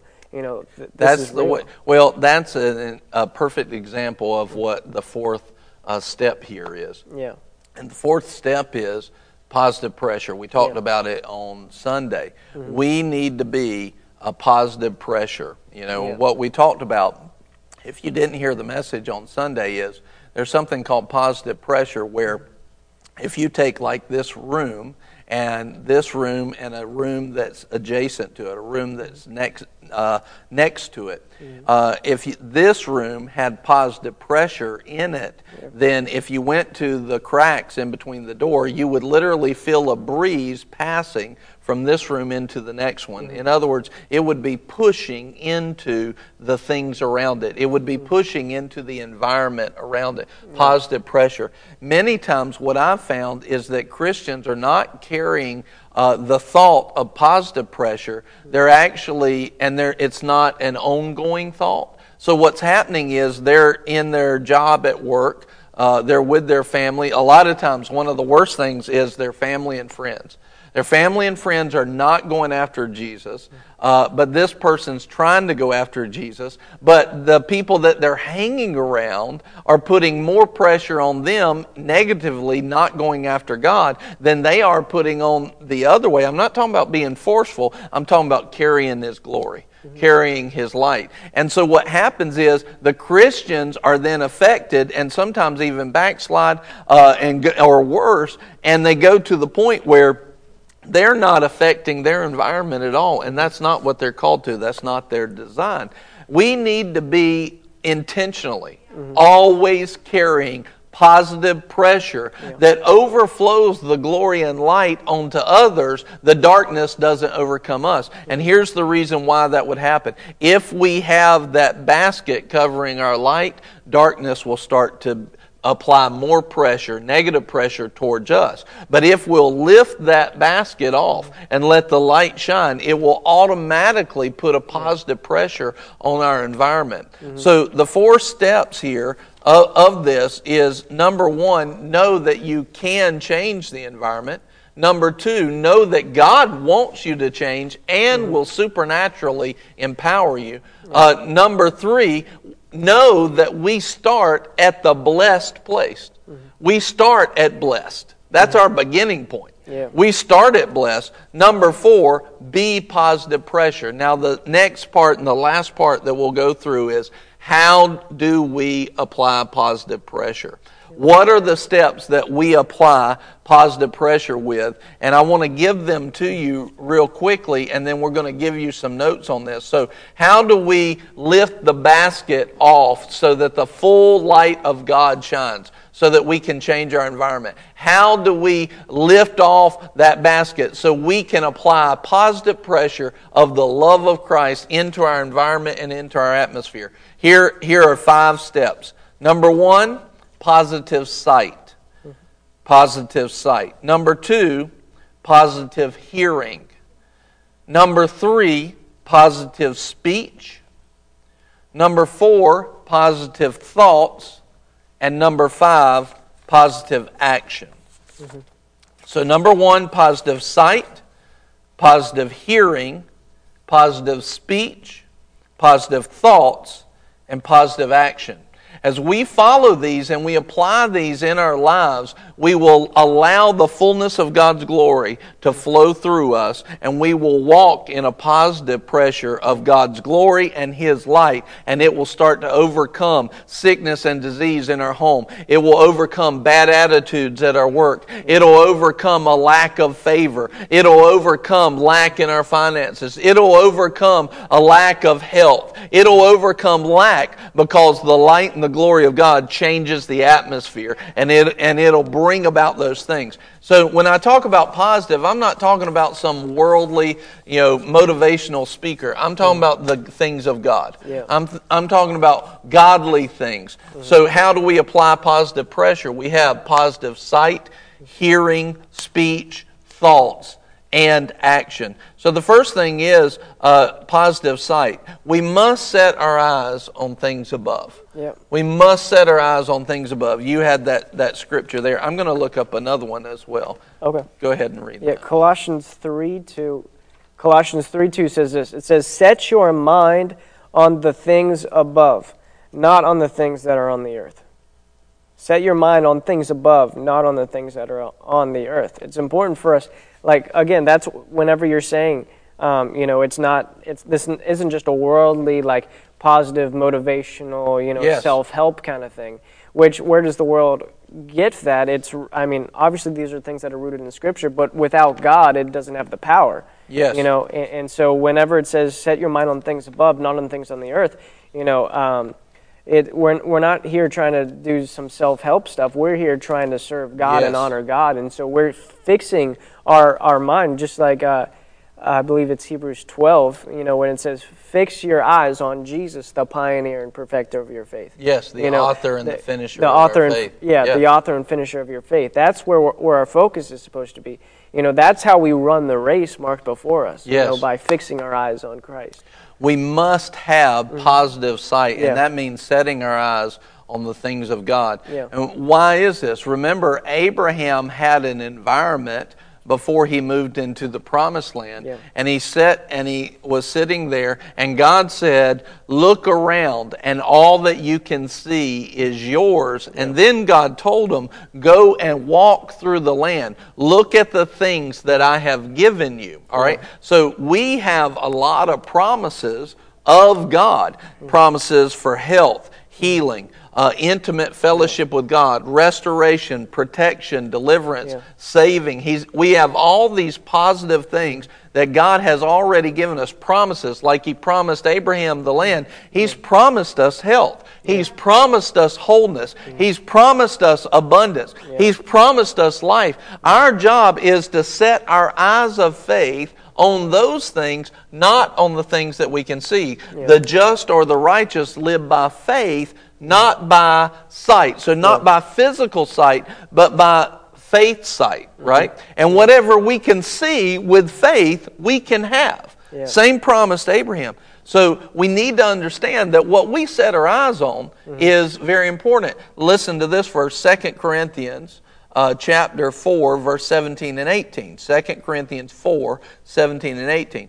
For our momentary light affliction, and hear that, God says it's momentary and light. Now either He's lying, or we have many times misconstrued what's actually going on. Either it's momentary and light, or it's hard and heavy. One of us is lying. Our feelings are lying to us, or God's lying to us. Well, it's not God. It's our feelings. It's many. The other day, Kevin and I were talking about how we can be in a situation, and our mind, what we're setting our eyes on in faith, can add a pressure that's not really there. I just posted something on Instagram, I think a day or two ago, about that we many times apply more pressure than is actually real because we're setting our eyes on the wrong thing. And this verse proves that. For momentary light affliction is producing for us an eternal weight of glory, far beyond all comparison. In other words, God says, I see that you are in some affliction here on the earth. He said, but as you're stepping through and sowing yourself for me, I'm creating a glory for you that's eternal, and it does not compare to what you're going through. It does not compare to what you're going through. Verse 18, and here's how we go through it. While we look not at the things which are seen, but at the things which are not seen. For the things which are seen are temporal, but the things which are not seen are eternal. The things which are not seen are eternal. So we need to set our eyes on the promises of God. This is a positive sight. Set our eyes on this promise. Set our eyes on everything that God is up to. This is how we apply a positive sight. Do you have anything to finish that? God's just a visionary God. He's always trying to increase our sight. He's always trying to increase our vision. Like when God made that, when God told Abraham, I'm going to make you into a great nation. Like, what does that mean? Because Abraham was old, his wife was barren, they didn't have any kids. But then God took him to a mountain, said, okay, look up at all the stars, like we were saying before. Look at all those lights. Look at all the stars, I'm going to make your your descendants as numerous as the stars. So He was giving him a vision. He was giving him a positive sight. Despite what you see and despite what's going on physically, or don't look at the things of this world. The Bible says in Romans, I believe, or Hebrews, where he didn't not even consider the deadness of Sarah's womb. Romans. He didn't consider it. But he fully believed that God was able to do it. He fully believed that God was able. He was fully persuaded. That what God said, He'll do. I think that's Romans 4. So God gave him that sight. God gave him that vision, and the only reason he was able to attain it is because he held on to it. And he didn't consider what he could see. He didn't walk by sight. He said, if God said it, that's going to be the truth. Amen. Even with Isaac, sacrificing Isaac, I don't know if it's the same verse or if that's in Hebrews, but the New Testament says he knew Isaac wasn't going to die. Yeah. You know, he knew that even if he did, God would raise him from the dead. That God could raise him from the dead. Hebrews 11. Yeah, because God made a promise that through Isaac, I'm going to do this. Yes. So when God made that, like, Abraham wasn't just some weird, crazy guy getting ready to murder his child. Right. He knew that it was going to, because he told his servant, the boy and I are going to come back. That's right. God's going to provide a lamb for the sacrifice. He knew, so he was just walking by faith, not by sight, not by the things going on. And that's the blessed place that we start at, but we have to be willing to walk in that same vision that God gave Abram. Yes. You know, that I'm going to do it. God is able to do what he said. Yes. Well, I had written a note down here too, and looking back at verse 18 of 2 Corinthians 4 is, so imagine I'm in an environment or I'm in a situation, and imagine that it is not looking good. It looks dark, right? Maybe you get a bill from a bill collector and you don't know what to do with that. Maybe you get a bad report at the doctor. Maybe you get a phone call about something that a family member or a friend is upset with you. Maybe you're believing God for a job. You're believing God for a relationship. You're believing God for anything. And it just doesn't look like it's happening. It's not going quick enough. It's not the way it needs to be. Something's off, things like that. Okay, all right, you're in that situation. Now, what we need to do is physically kind of intentionally in our mind and in our sight is have a timeout. We need to time out and look at this again. While we look not at the things which are seen. So the first thing we need to start doing is stop looking at the darkness. Yeah. Stop staring into the darkness and look to the light. And stop looking at the darkness. Stop looking at the darkness. Please put it all caps in the comments. Stop looking at the darkness. Stop looking at, we got to have positive sight. And looking in the darkness is negative sight. Okay, see that. He says, but we look at the things which are not seen. We look at the things which are not seen. So what do we do? How do we do that? And God gave me years ago an example of if we could see the veil between the physical and the spiritual. Over here in the physical, it may look dark. Things we can see may look dark. But if we could see in the spiritual, and listen, you can see in the spiritual. It's right here in this Bible. You can see the promises right here. And there's promises. All the promises are right here. Everything you need is right here. When he said, I want you to have life to the full till it overflows, that was a promise that carries everything in John 10:10. It's a promise. Every promise is in that one verse. Every good thing. And God's not withholding any good thing for those who walk uprightly. Who are the ones who walk uprightly? Well, one thing we can do to walk uprightly is have positive sight. Look at the right things. Look at godly things. Look at godly promises. Not look at the physical things and the darkness and the negative, but look at the promises of God. But if God was sitting here in the spiritual and the veil was removed so that we could see, we would see God in fullness of light, fullness of love, fullness of His glory. We would see God in all of His fullness being God. You would see Him. If that was you and you were able to see it, you would see His love for Buddy. You would see how He's working on that situation. He gave you a word about that just last night. I'm doing stuff, and what He was saying is, I'm doing stuff you can't see yet.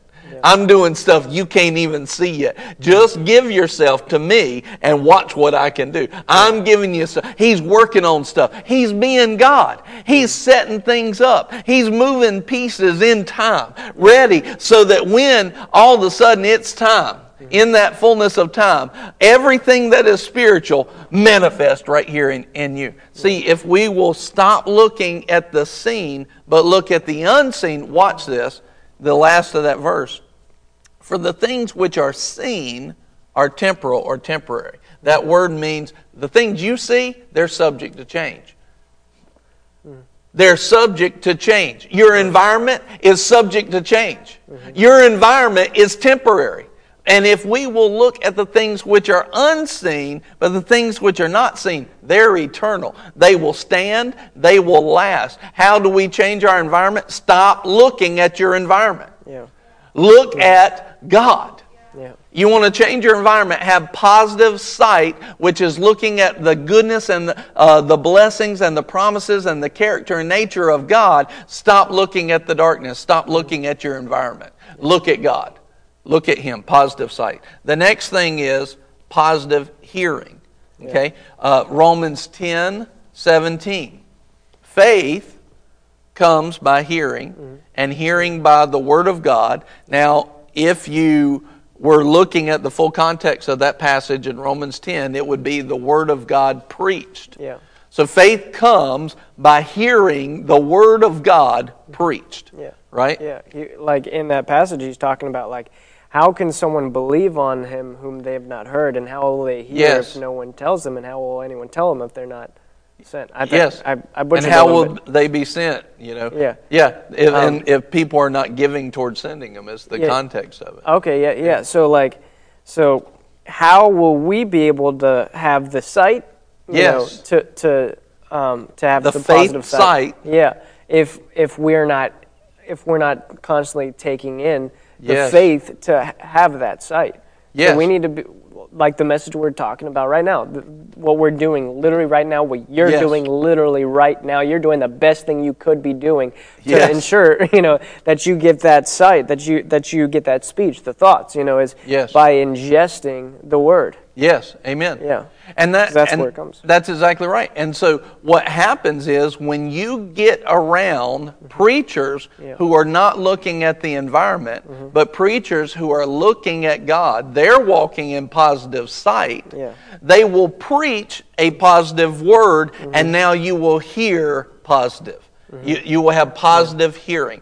So now, and the Word basically tells us this. Listen, if you've got somebody who claims to be a Christian, but they're not walking in fruitfulness, then He says, I don't even want you hanging around them. Yeah. Now I'm paraphrasing it, but He says, look, if they're not walking in the anointing, they're not walking in fruitfulness, they're not walking in power, I don't want you hanging around them. So you're looking to have positive hearing, you've got to get around preachers that are fruitful. Yeah. You have to be around fruitful preachers. Preachers who are winning souls. Preachers who are making disciples. Preachers who are operating in power. People are getting healed, delivered, set free. Demons cast out. Miracles are happening. Preachers who are moving in supernatural revelation. Right? In other words, they're not just preaching the same thing every day. They are in a relationship with God, and God is opening up supernatural stuff to them. Not only that, word of wisdom, word of knowledge, these gifts and manifestations of the Holy Ghost. You want to see people, you want to be around preachers where people are walking out going, that pastor needs to get his microphones out of my house. You want ministers that are operating supernaturally. And the fifth part of fruit is that they are operating in the fruit of the Spirit themselves. Love, joy, peace, patience, the whole list of the fruit of the Spirit. And the fruit of the Spirit's being manifested in the people that are there and attending, right? So you want to get around ministers and listen to the Word preached by ministers that are operating in fruitfulness. Yeah, be followers of those who through faith and patience inherit the promises. Yeah. They're not just talking about inheriting, they actually have the promises manifesting in them. And when you get that kind of positive preaching with the sight, they have their sight and their faith on God, then you're going to start hearing positive. You're going to start hearing positive. And that sight, positive sight and positive hearing, it's an action that all of a sudden the light starts to rise in you. Like you get around a preacher that's operating in this, you'll feel different by the end of the message. You'll feel like something clicks inside of you. Have you?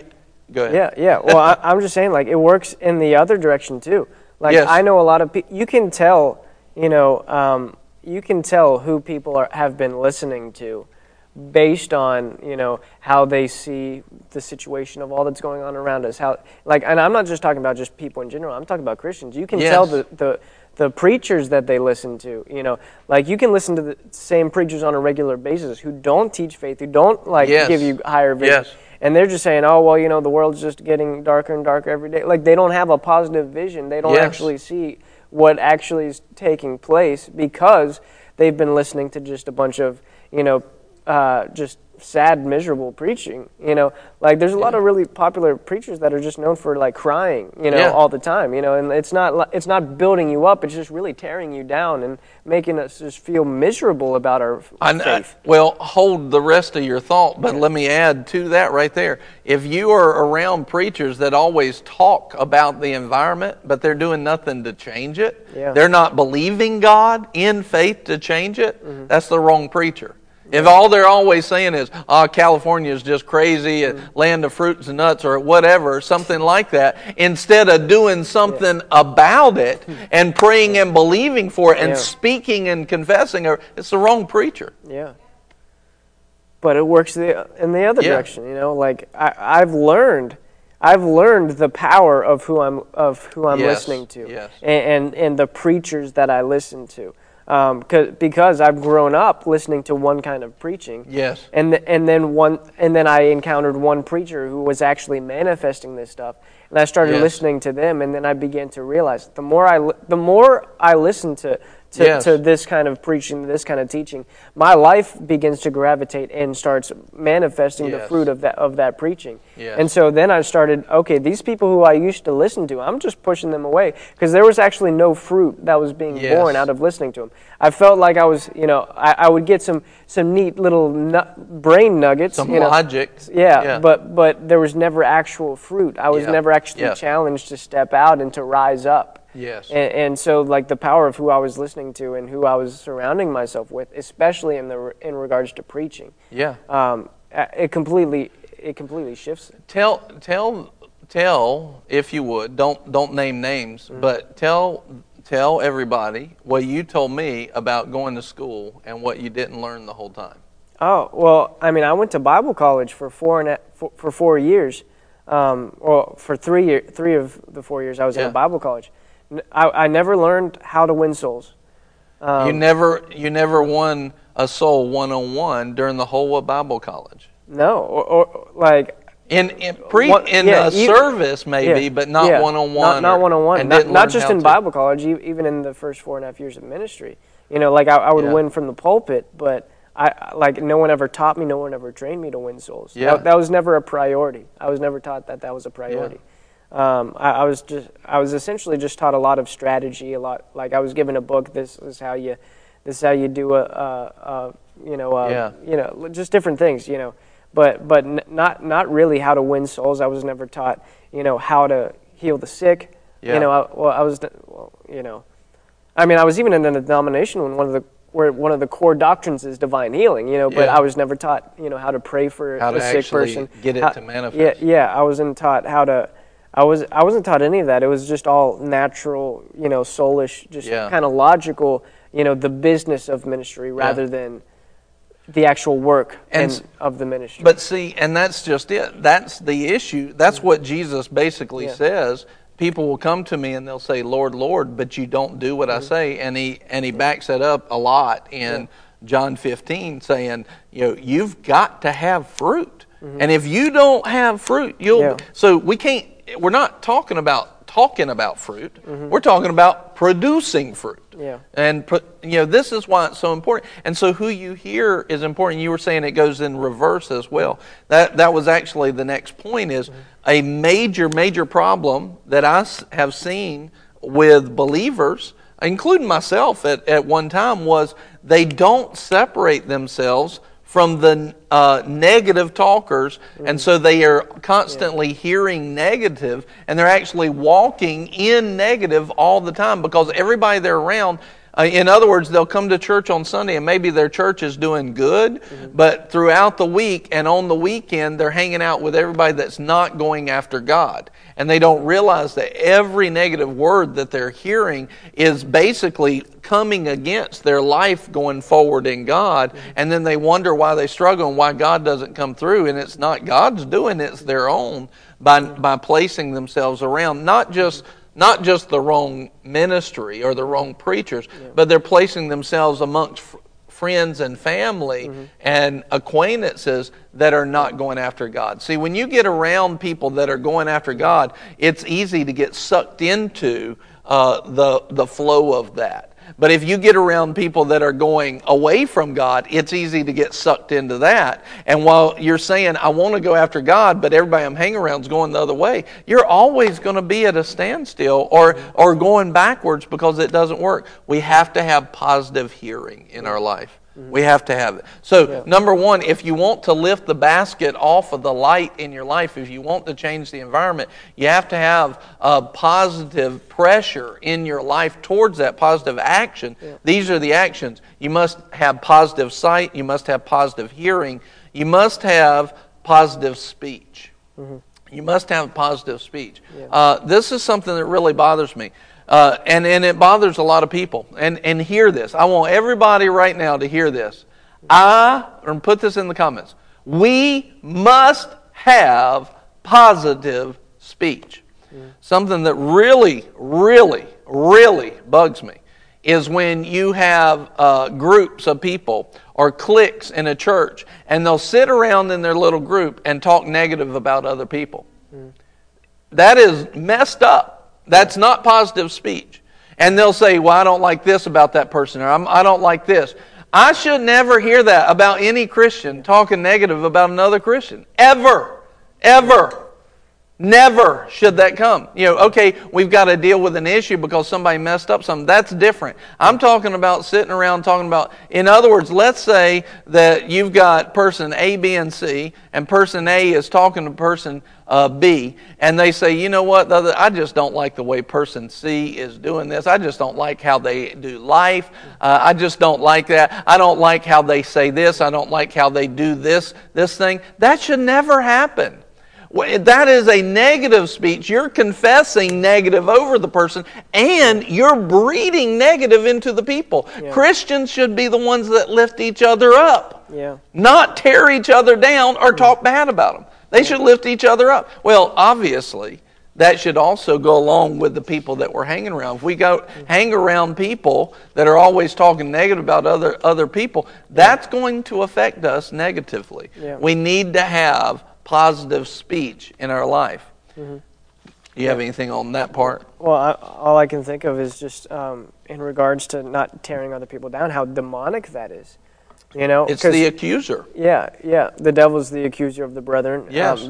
But also, the devil's it's a sin to cause division. It's a sin. Yes. Obviously, it's a sin to gossip. But essentially, what you're doing is you're trying to put a wedge between the people you're talking to. And even the if you don't mean to, that's what you're doing. Yeah. So it's causing division. It's causing disunity. And one of the things that Jesus desired most within the church is the unity. Yes. And so, talking negatively about someone, which is always rooted in pride, Yes. it makes us feel better about ourselves. Yeah. But it's or fear. Or fear. Yeah.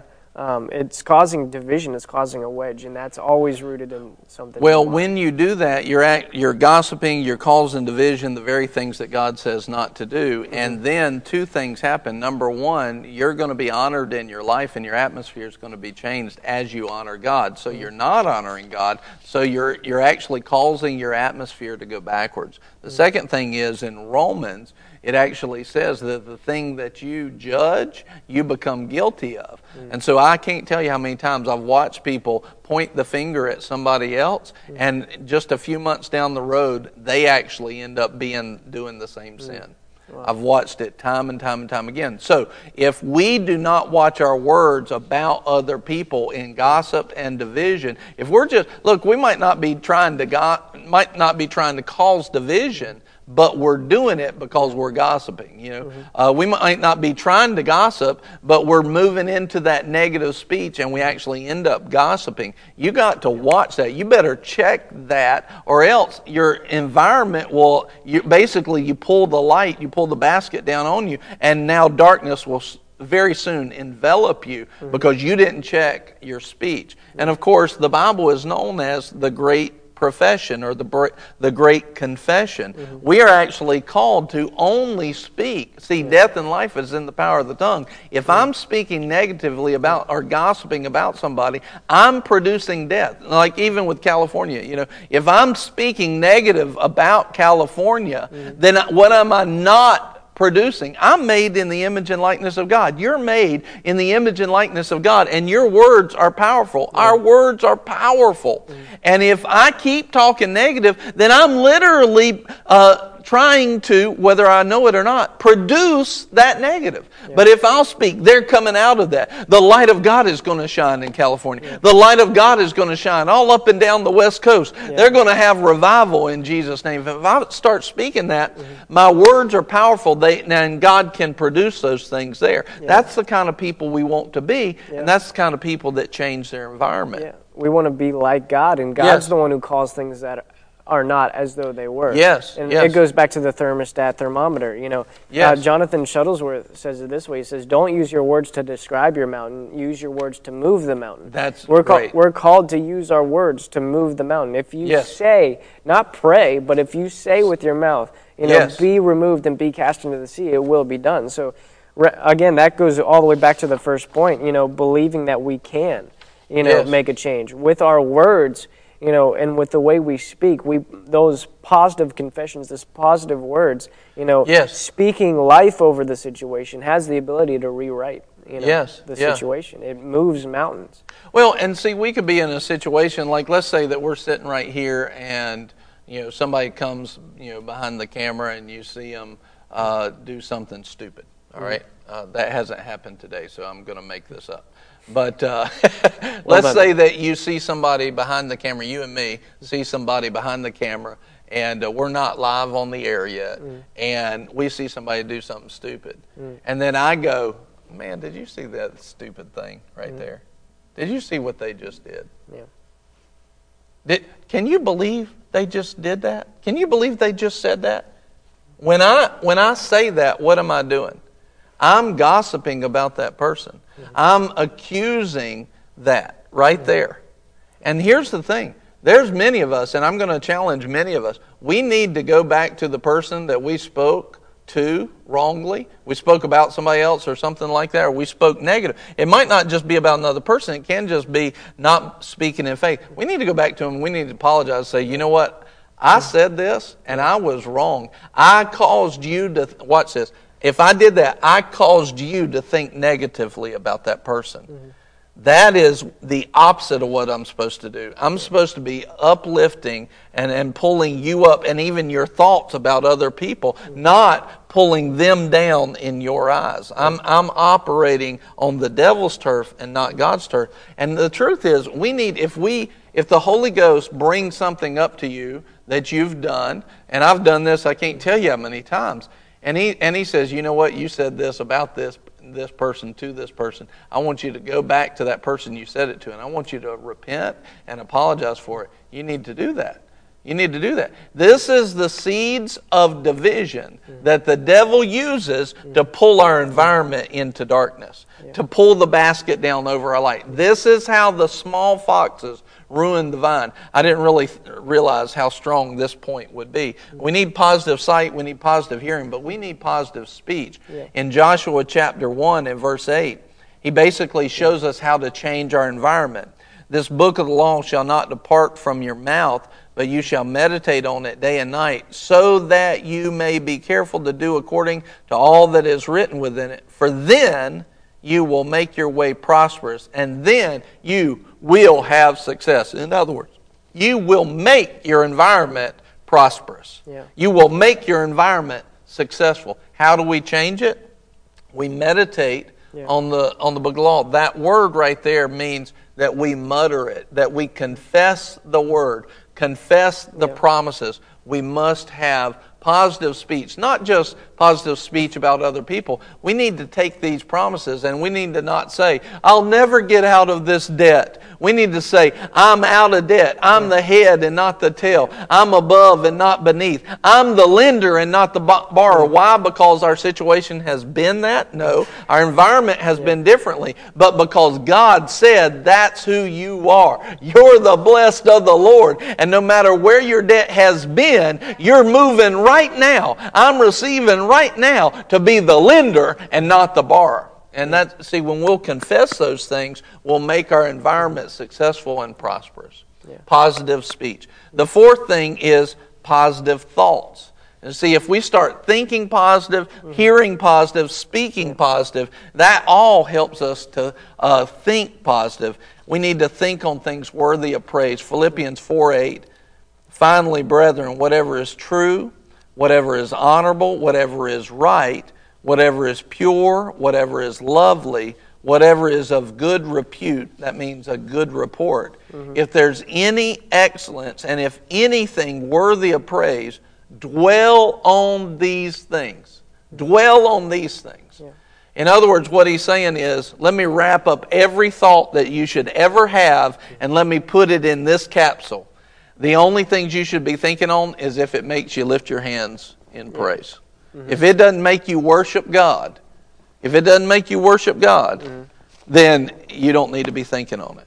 Yeah. So just the other day, I was having a conversation, and something similar to this. Imagine this. Imagine that you were imagine that I was in financial debt. I could barely pay my bills. Right? Imagine if I was in that place. And then I saw you, and you were like, a millionaire. It was like you had plenty of money, plenty of favor, plenty of promotion, and it was just growing, right? What's the tendency of our environment, in a dark environment, to look on you? The tendency would be for me to look at you and go, God, I wish I had that.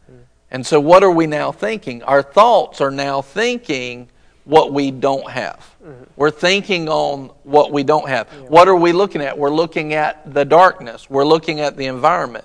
But so now I'm thinking on not positive thoughts of God, not on the promises of God. I'm thinking on the opposite of that. Yeah. But God says, don't think on those things. Think on things that are worthy of praise. So what I should do is I should look at you and say, look at the blessing of God on his life. Yeah. And if the blessing will work on his life, it'll work on my life. Yeah. And I can have that same thing. And I'm coming out now. I'm coming out now. I'm praising God for the blessing in your life, because if I know right now, what I'm also thinking is, what's God up to in my life? I might not can see the full manifestation yet, but God is being God on my behalf, and just when I look at you, it gets me excited for what's coming in my life. It's going to be that good. It's going to be that great. Now I'm thinking on things worthy of praise. Same thought, same situation. One's negative, one's positive. And the more I think on things worthy of praise, I lift that basket, the light comes, and the environment changes. Yeah. You have anything on that? No, that's good. Amen. The last thing is positive action. Positive action. We must take positive action. I've just listed a couple of these positive actions for us to do. One is we must rest and relax. In positive action, we must rest and relax. Salvation of the Lord is always found in the rest of God. Yeah. There's a rest and a salvation that's available for us today. You see it in Hebrews chapter 4. There is a salvation of God that's available today, and it's always found in resting in Him. See, if you're anxious and you're worried and you're scurrying around to get all your work done and not in rest, you're not in faith. Faith and rest go hand in hand, and if you don't have one, you're not going to have the other, right? Yeah. Faith and rest, we must learn to relax, even in the midst of the storm, like Jesus on the boat. Yeah. The disciples were scurrying, fearing for their life. Jesus was asleep on the pillow. Mm-hmm. In rest and relaxation in God, we've got to learn how to do that. That doesn't mean that we're being negligent. It's actually when we learn how to be in faith and rest in God, when we don't get weary in well-doing, when we learn how to put our emotions and our feelings down, we enter into the place where faith can work. Yeah. We enter into that place. And what are we doing? We're changing the environment. Out of that place of rest in the Word of God to go to the other side, Jesus comes up to the top of the ship, speaks to the storm, and peace and grace go to work. Yeah. Supernatural. He changed his whole environment because he knew how to enter into the rest of God. Yeah. We must enter into rest intentionally. You know, I can't tell you, a few weeks ago, a word came to me, and it was not a good word. It was a reality. It was a physical fact, but I was not happy about it, right? And I found myself getting out of rest. Well, I've learned to recognize that. Learn to recognize the emotion of fear. Learn to recognize the emotion of anxiety and worry. Learn to recognize that. I recognized it and I said, no, I'm going to rest. And I intentionally entered into rest. And immediately I felt the peace of God come in. I knew everything was going to be all right. And it was. It was 100% all right. No problem whatsoever. Had I not done that, I don't believe it would have been the same. I changed the environment by intentionally resting. Yeah. All right. You see Hebrews 4:1. Therefore, let us fear, or let us have extreme reverence, that if a promise remains of entering into His rest, any one of you may seem to come short of it. In other words, God's saying, at all cost, enter into rest. Mm-hmm. Rest. Yeah. Rest. Mm-hmm. Rest. I was thinking about that Marvel character, Sleep. Rest. What was the Mantis? Mm-hmm. Yeah, sleep. We need to learn how to do that to ourselves. Rest. Mm-hmm. All right. The next thing is we need to learn how to put on hope. Mm. So in Philippians 4, we just read verse 8 about taking our thoughts captive. Is in 2 Corinthians 10 and verse 3 through 5. But it goes hand in hand with Philippians 4:8, which think on things only that are worthy of praise. But before that it says rejoice, and again I say rejoice. That means to put on joy. Yeah. All right. So hope is joyful, confident expectation. These are the fruit that you should see. You should see people in joy. Mm-hmm. You should see people in confidence. You should see them expecting the good things of God. Yeah. And that should be, and those are the people you want to hang around, but that should also be who we are. Yeah. As we carry hope and put on hope on purpose, put on joy, put on confidence, put on expectation, we change the environment. So we talk about it almost every Sunday morning, that when we come into a Sunday morning service or any service, we should come in expectation. We shouldn't come in thinking, well, we're just going to check the box and have another normal service. No, this is not going to be a normal service. God's going to do big in this service. God's going to do great and mighty things today. Today my life's going to change. Even on Lunch Plus. Today, in What's the Word, my life is going to change. I'm going to receive the things of God I need. It's changing today. See, when people will put on expectation, God has put Himself liable to fill that expectation. If we'll put on joy, God has put Himself liable to give you something to have joy about. If we'll put on confidence, He's made Himself liable to manifest something that will give you something to be confident about. So we got to learn to put on hope, and that hope will cause God to come in and manifest a different environment because we're putting on hope and we're entering into rest. As we do that, 1 Peter 3:15 says, you are called to be ready to give an account for the hope that's within you. Yeah. What does that mean? That means when we put on hope, the environment has changed. Mm-hmm. We've changed the environment, and people around us are like, why are you different? Yeah. Something's different. And what they're seeing is the spiritual light of God. Mm-hmm. Something's different around you. Why are you so joyful? Why are you so confident? Why are you in expectation? Mm-hmm. Why is this? Yeah. And we got to be able to say, it's because of God. It's the light of God. It's the glory of God in me. We must on purpose enter into rest. These are actions. Yeah. Enter into rest and put on hope. And of course, the action that all of this is talking about is we stay in the fellowship of God. Yeah. The last action is we stay in fellowship with God. Yeah. We stay in fellowship with God. That means we have the Word, prayer, the Word, and worship. The Holy Ghost leads us in prayer. The Holy Ghost leads us in the Word, and the Holy Ghost leads us in worship. Prayer, the Word, and worship. This is intimacy with God. And as we enter into that place, Acts 17:28 that we talked about yesterday, in Him we have life to the full till it overflows in our environment.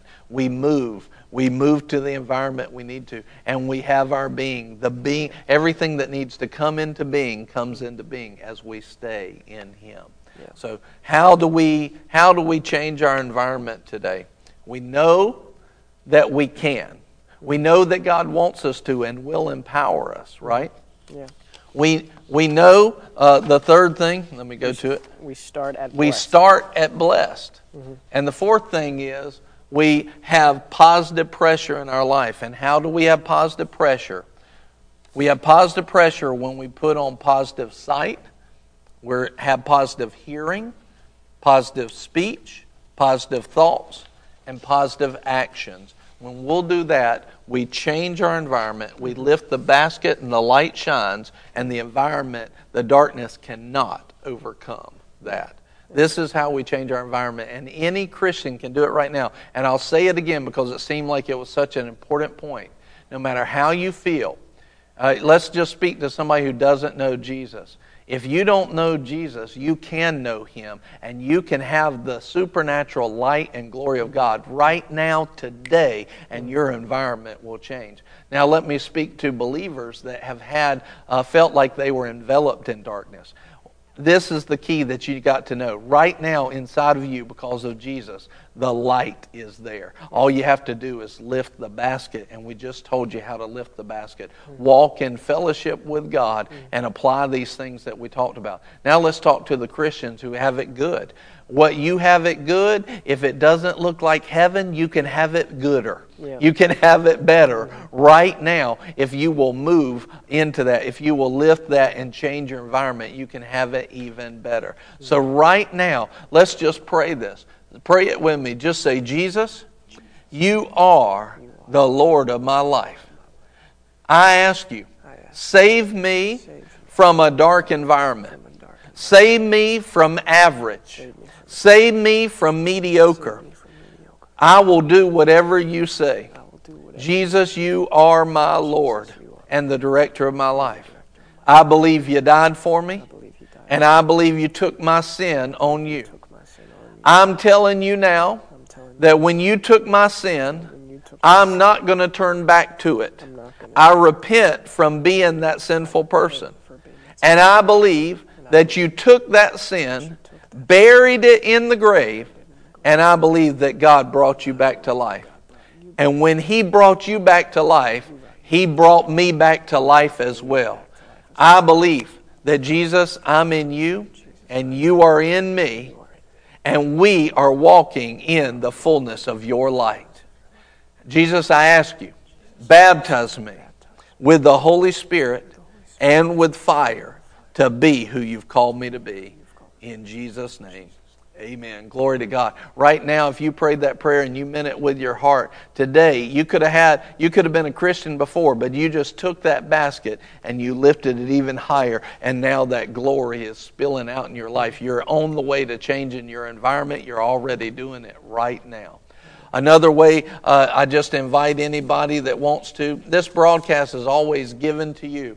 But there's people that want to sow. I want to be a part of what you're doing. I want to get the good news out. God wants me to sow into what's right and into Boomerang Church. I want to do that. If that's you today, you can give. In Facebook, you can just type in #donate and then the amount after it. Or anybody can go to givebc.org and sow into it. If that's you today, when we do that, we literally plant seeds that God will bring into a changed atmosphere and environment and harvest in our life. It's a literal way to change our atmosphere, and it's one of the great tools that God has given us. If you do that today, we just want to agree with you. Lord, anything that anybody is sowing, anything that anybody is giving today, Father, we want it to be blessed, pressed down, shaken together, and running over. Everybody that has sown into this service, Lord, let it supernaturally change. Let their environment change. In Jesus' name, amen. Glory to God. Barrett? Amen. Well, we thank you so much. Well, I'm talking. Can you see me? Hi. We thank you so much for being on with us today. If you are in Stanley County, North Carolina, y'all have about 4 hours. We're going to be starting our very first Holy Spirit weekend here at Boomerang, and we would love for you to be a part as the Lord leads you. Tonight we are going to be having prayer night here at the church from 6 p.m. until midnight. For those of you out of state, we are going to be live streaming that, but if you're in the state and you can get here, get here. It's going to be a blessing, and it's not the same online as it is in person. So if you have the ability to get here, definitely get here. But next week we are going to be back with a brand new, fresh, live content for you, 11:45 each and every weekday morning. Going to be kicking it off Monday with another awesome installment of What's the Word. We love you very much. Be blessed. And if you are able to be a part of Holy Spirit Weekend, you're not going to want to miss it. You can go to our Boomerang Facebook page and find the event, find more information about it. We would love to have you be a part. But have a great rest of your Friday if we don't get to see you later. And we'll see you Monday morning, 11:45 a.m. Same bat time, same bat place. We love you. Have a good rest of your day.